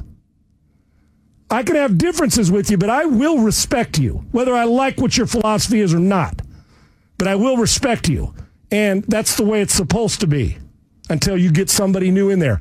But I'm amazed. And then we'll just let it blow it off like going back to, you ain't a leader when you walk out on your team with a game because you're frustrated. You're a punk for that week. You get my point? Mm-hmm. I can't stand it. And so I don't think Randall's far off. Listen, if you want to run an organization, go get it. Go to school for it. Go do something. Put a coat and tie on and go do it. I am so he's right. I don't know about here, but I'm talking about anywhere. If you want to see a building crumble, make sure it has no leadership or respect in it or leadership or respect for it. Listen, have you ever dated a woman Or a guy, whatever. I'm going to include everything. Have you? I'm not going to. I saw a couple pronouns. Okay. No, I'm kidding. I like women. Have you ever dated one that you lost respect for? Yeah, absolutely. How long did it last thereafter? After I lost respect? Yeah. For me, it not very long. Did all the pizzazz and all the it went out the window quick. Right. Yeah, it did. It became just going through the motions? It did. Name me a time when respect goes out. Whether it's, I'm talking about, goes both ways. Player to coach, coach to player, husband to wife, wife to husband. I bring it into everyday life with your job. Right. That's my point. Yep. There was a job that I had at one point that I lost respect for a lot of people, especially in management, and my desire to be there went out the window. And guess what you did? I left. Say it louder. After 7 years. So the people in the back can hear? Right. So when respect goes out, whether it's the coach hasn't earned it, I can damn well tell you with John Lucas, he's earned his respect. So I don't know what goes on there because I'm not in their locker room. I'm talking about everywhere. But Randall's right. Your job is to play basketball and to communicate and lead. Their job is to do it, and it's the same on every team. But when respect's lost in anything, you can pretty much say it's done. Time to move on for where the respect is a problem. If you can't garner it, get out. If you can't give it, go find something else to do. Yep. So what should the Rockets do with this current season? Should they move on from Steven Silas? Should they ride it out? And the show next on Sports Talk 790. Oh, have we waited for Blummy? Hey, it's Jeff Blum. You've got more Sean Salisbury to pick up where he left off on Sports Talk 790, home of your Stros.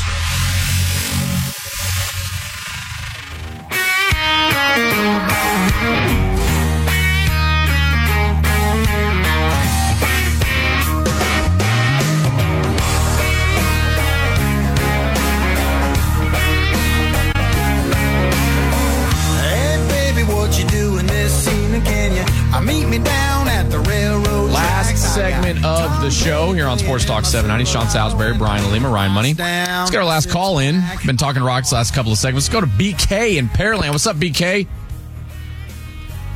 Hello, gentlemen. I want to talk about the Rockets. Every time they run the starting lineup, they have Eric Gordon starting. And I'm wondering, am I the only one that wonders why isn't K.J. Martin starting instead of him? You talk about Silas. I'm wondering whether he's handcuffed in that matter, whether they're trying to put Eric Gordon up for trade or they're trying to get the number one draft or potentially get the number one draft choice. And I'm wondering, what do y'all think about that? Is it Coach Silas, or is it the higher echelon thing, keep running Eric Gordon out? And as well, one more thing about Joshua Christopher, a great talent. Why is he not playing? And that's my question. Thank you, BK. We appreciate that. Ryan, didn't you have some thoughts on Josh Christopher? I can attack just about everything BK said. Oh, you're going to attack him? I'm not attack BK. I'm going to answer his questions or his statements. I think we've been speculating all morning, especially after this John Wall audio, of whether it's Silas not necessarily being the best equipped head coach, if it's Stone telling him to tank and play certain rotations and things like that. There's been a lot of speculation there, and that I don't think we'll ever really find out the answer unless there's like a 30 for 30. I actually think that there's a percentage of all of it that's true. I think, and that's what I was going to say to BK is everything he said is basically true. I think KJ Martin should be starting. I think that Eric Gordon gets to start because they're showcasing him. They are trying to trade him. Does Silas have complete control of his rotations? Maybe not, and so it's a little bit of a factor of everything. And then Josh Christopher, we brought that up a while back because I've been wondering since basically the start of the season why he's not getting minutes and not playing. And when Silas was asked about it, the only answer he gave was that he's not a proper point guard. He's not a true playmaker, which, he played 72 games for us last year, looked great in Summer League, so I don't really know what changed where he goes from a backup point guard to he's not a good playmaker. So with Josh Christopher's future, it's uncertain. I don't know what is going to happen with him. But to me, it makes more sense. He was a first-round draft pick, technically. I know he's like the 24th pick, but Daishen Nix was undrafted. So if anybody should be getting backup point guard minutes, to me, it should always be Josh Christopher, and now Ty Washington, not Daishen Nix. So you can't have all three of them either, and sometimes they use all three of them, and it makes no sense. Well, I mean, it's just evident that there's got to be something else going on. And yes, they want the first pick. And that's the last part. Yeah, and they do want the first pick. And I think it's evident, like I was going to say, is that there's got to be something coming down from the front office to Stephen Silas, because there's absolutely, positively no reason why Alperen Şengün should only be playing 20 minutes a game. Because we're going to go get Oscar Tshiebwe. Like that, don't you? Who's Oscar Tshiebwe? What? You don't know who that is? No. I think his first name's Oscar. Check it out. So you're not even sure. I don't even know. I know Tshiebwe is a Player of the Year candidate. Are you kidding me? I know exactly who he is. Okay? Go ahead and look. You're not going to spell it right. I'll say Google. Yeah, you're not going to spell it. Oscar Tshiebwe. With T. Yeah. I watched last night. He had about Kentucky 30 plus last He's night. with Kentucky. He's got a chance at Player of the Year going in. He was one of the leading candidates. I know who Tshiebwe is. 37 points, 24 rebounds. Yeah, because I don't know Georgia. I don't know who Baycott or Tshiebwe or any of those guys. Get the hell out of here, dude. I was a basketball player first. You were? I'll never forget that. Yeah, honorable mention All-American. Throw that one in there too. Were? Street and Smith. Yeah. Okay. Street and Smith. Yeah, that's the Street and Smith magazine, which is equivalent to Hoops American. Whatever. It was a top basketball magazine in the country. So should we just humble brag it? Yeah, but good delivery. Fact. Yeah, if you're going to question if I know who Oscar Tshiebwe is. Well, I don't think we actually question you. Yeah, kind of. No, you really didn't. I just assumed it was a throwback player. I did not realize. What we thought. You did. You thought it was going back like 74. Right. Yes, we did. Yeah, I mean, you can't blame us on that one. If I'd have said Baycott, would you have said the same thing? Who? Yes, he would have. Would he? If I would have said Baycott. Well, who's he? I don't. Oscar Babcock? No, there's not two Oscars. Okay. Everyone's named Oscar. I don't know. North Carolina. Well, another Player of the Year candidate. I thought you best rebounder in America. I thought you were for sure going back to 70s ratings. I know, that's why I did it. And because you guys thought I was going to be a wealth of useless knowledge, right? And I'm sure things will change in this article. I might have said Wes Unseld then. Yeah. But right now he's a potential second-round pick, but I'm sure he's going to move up the board. This article is back in the beginning of December. The truth of the matter is Tshiebwe's not a lottery pick. Unless all of a sudden somebody fell in love with him. He's a hell of a player and Player of the Year candidate. You just wanted to drop his name. That's right. I wanted to throw his name in there. Yes. Hey, let me pay off a tease. You know that. And I go the nickname. I like to call him Sheebs. You know what I'm saying? Yeah, no doubt. What's up, Sheebs? Let me pay off a tease that I teased yesterday and today, and we just didn't get to. You mean the tease that you just were going to leave out there? Yeah. Right. The name that keeps climbing up that everyone keeps talking I'm sure about. It's Will Levis. Will Levis. He's got a big arm, big body. Big arm, big body. That's what the crazy thing about it is that's exactly what it said. Hey, big arm, big body, smart. Make all the throws. I read it, dude. I'm telling you, this is what you're going to hear. And he is going to crush the offseason because he looks good in a t-shirt. The part. He's going to go to his pro day. Jacked up. And he is going to launch a football 70 yards, 80 yards. Going to move well, smart, high football IQ. He's going to throw the football. Did not have a good season, and here's what they're saying. Was it just one of those things, a season, or was it the fact that they didn't have the right coordinator in? Now, they went back and rehired a guy, Stoops did, brought back a guy who was, I believe, with the Rams? Yeah, his name's Oscar Thibodeau. No, it's not. Oh. There's no Oscar Thibodeau in the league. But you thought I went back and that Oscar Tshiebwe was a like played against Dave Cowens and Wes Unseld. Uh-huh. And you know who those two guys are, right? Yeah, absolutely. Ryan whispered in my ear. Yeah. All right, Dave Cowens on the way out. What team? And was he ever an MVP in the league? Brian or me? Both of you. You already Googled it. No, I have not Googled. He is a Celtic, and he did not win MVP of the league. Celtic and did. That's my talk. What? Quick, go ahead. Dave Cowens, MVP. Look it up. Yeah. Left-handed. Probably won it back in, the mid-range 60s? Jump shooter, about 6'7", 6'8". Yeah. Drafted in 1970. Mm-hmm. He, Hondo, Havlicek, the whole group. Wealthy, useless knowledge. Give me Dave Cowens. Was he ever the MVP in the NBA? Trying to find out. Yeah, let's see here. 2-time champ, 3-time All-NBA, 1972, 1973 NBA MVP. He's no Oscar Tshiebwe. No, he's not. That. What a way to end it. That's going to do it. Rhino, way to go, Rhino. Yeah. Let's get your guys some minutes. You need your guys some minutes at the point, right, Rhino? It'd be nice. There's a lot of things I'd love for them to do with that rotation, and I think BK made a great point. Let's get KJ Martin more minutes, and Brian, like you've been harping on, let's get Şengün more minutes. Yeah. BK, have it your way. That's going to do it.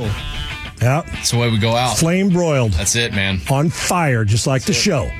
Damn right. 4 hours every morning. For For Sean Salisbury, our producer Ryan Money, I'm Brian Lalima. Thank you for listening. We're back tomorrow morning at 6 o'clock a.m. Don't go anywhere. In the Trenches is next on Sports Talk 790.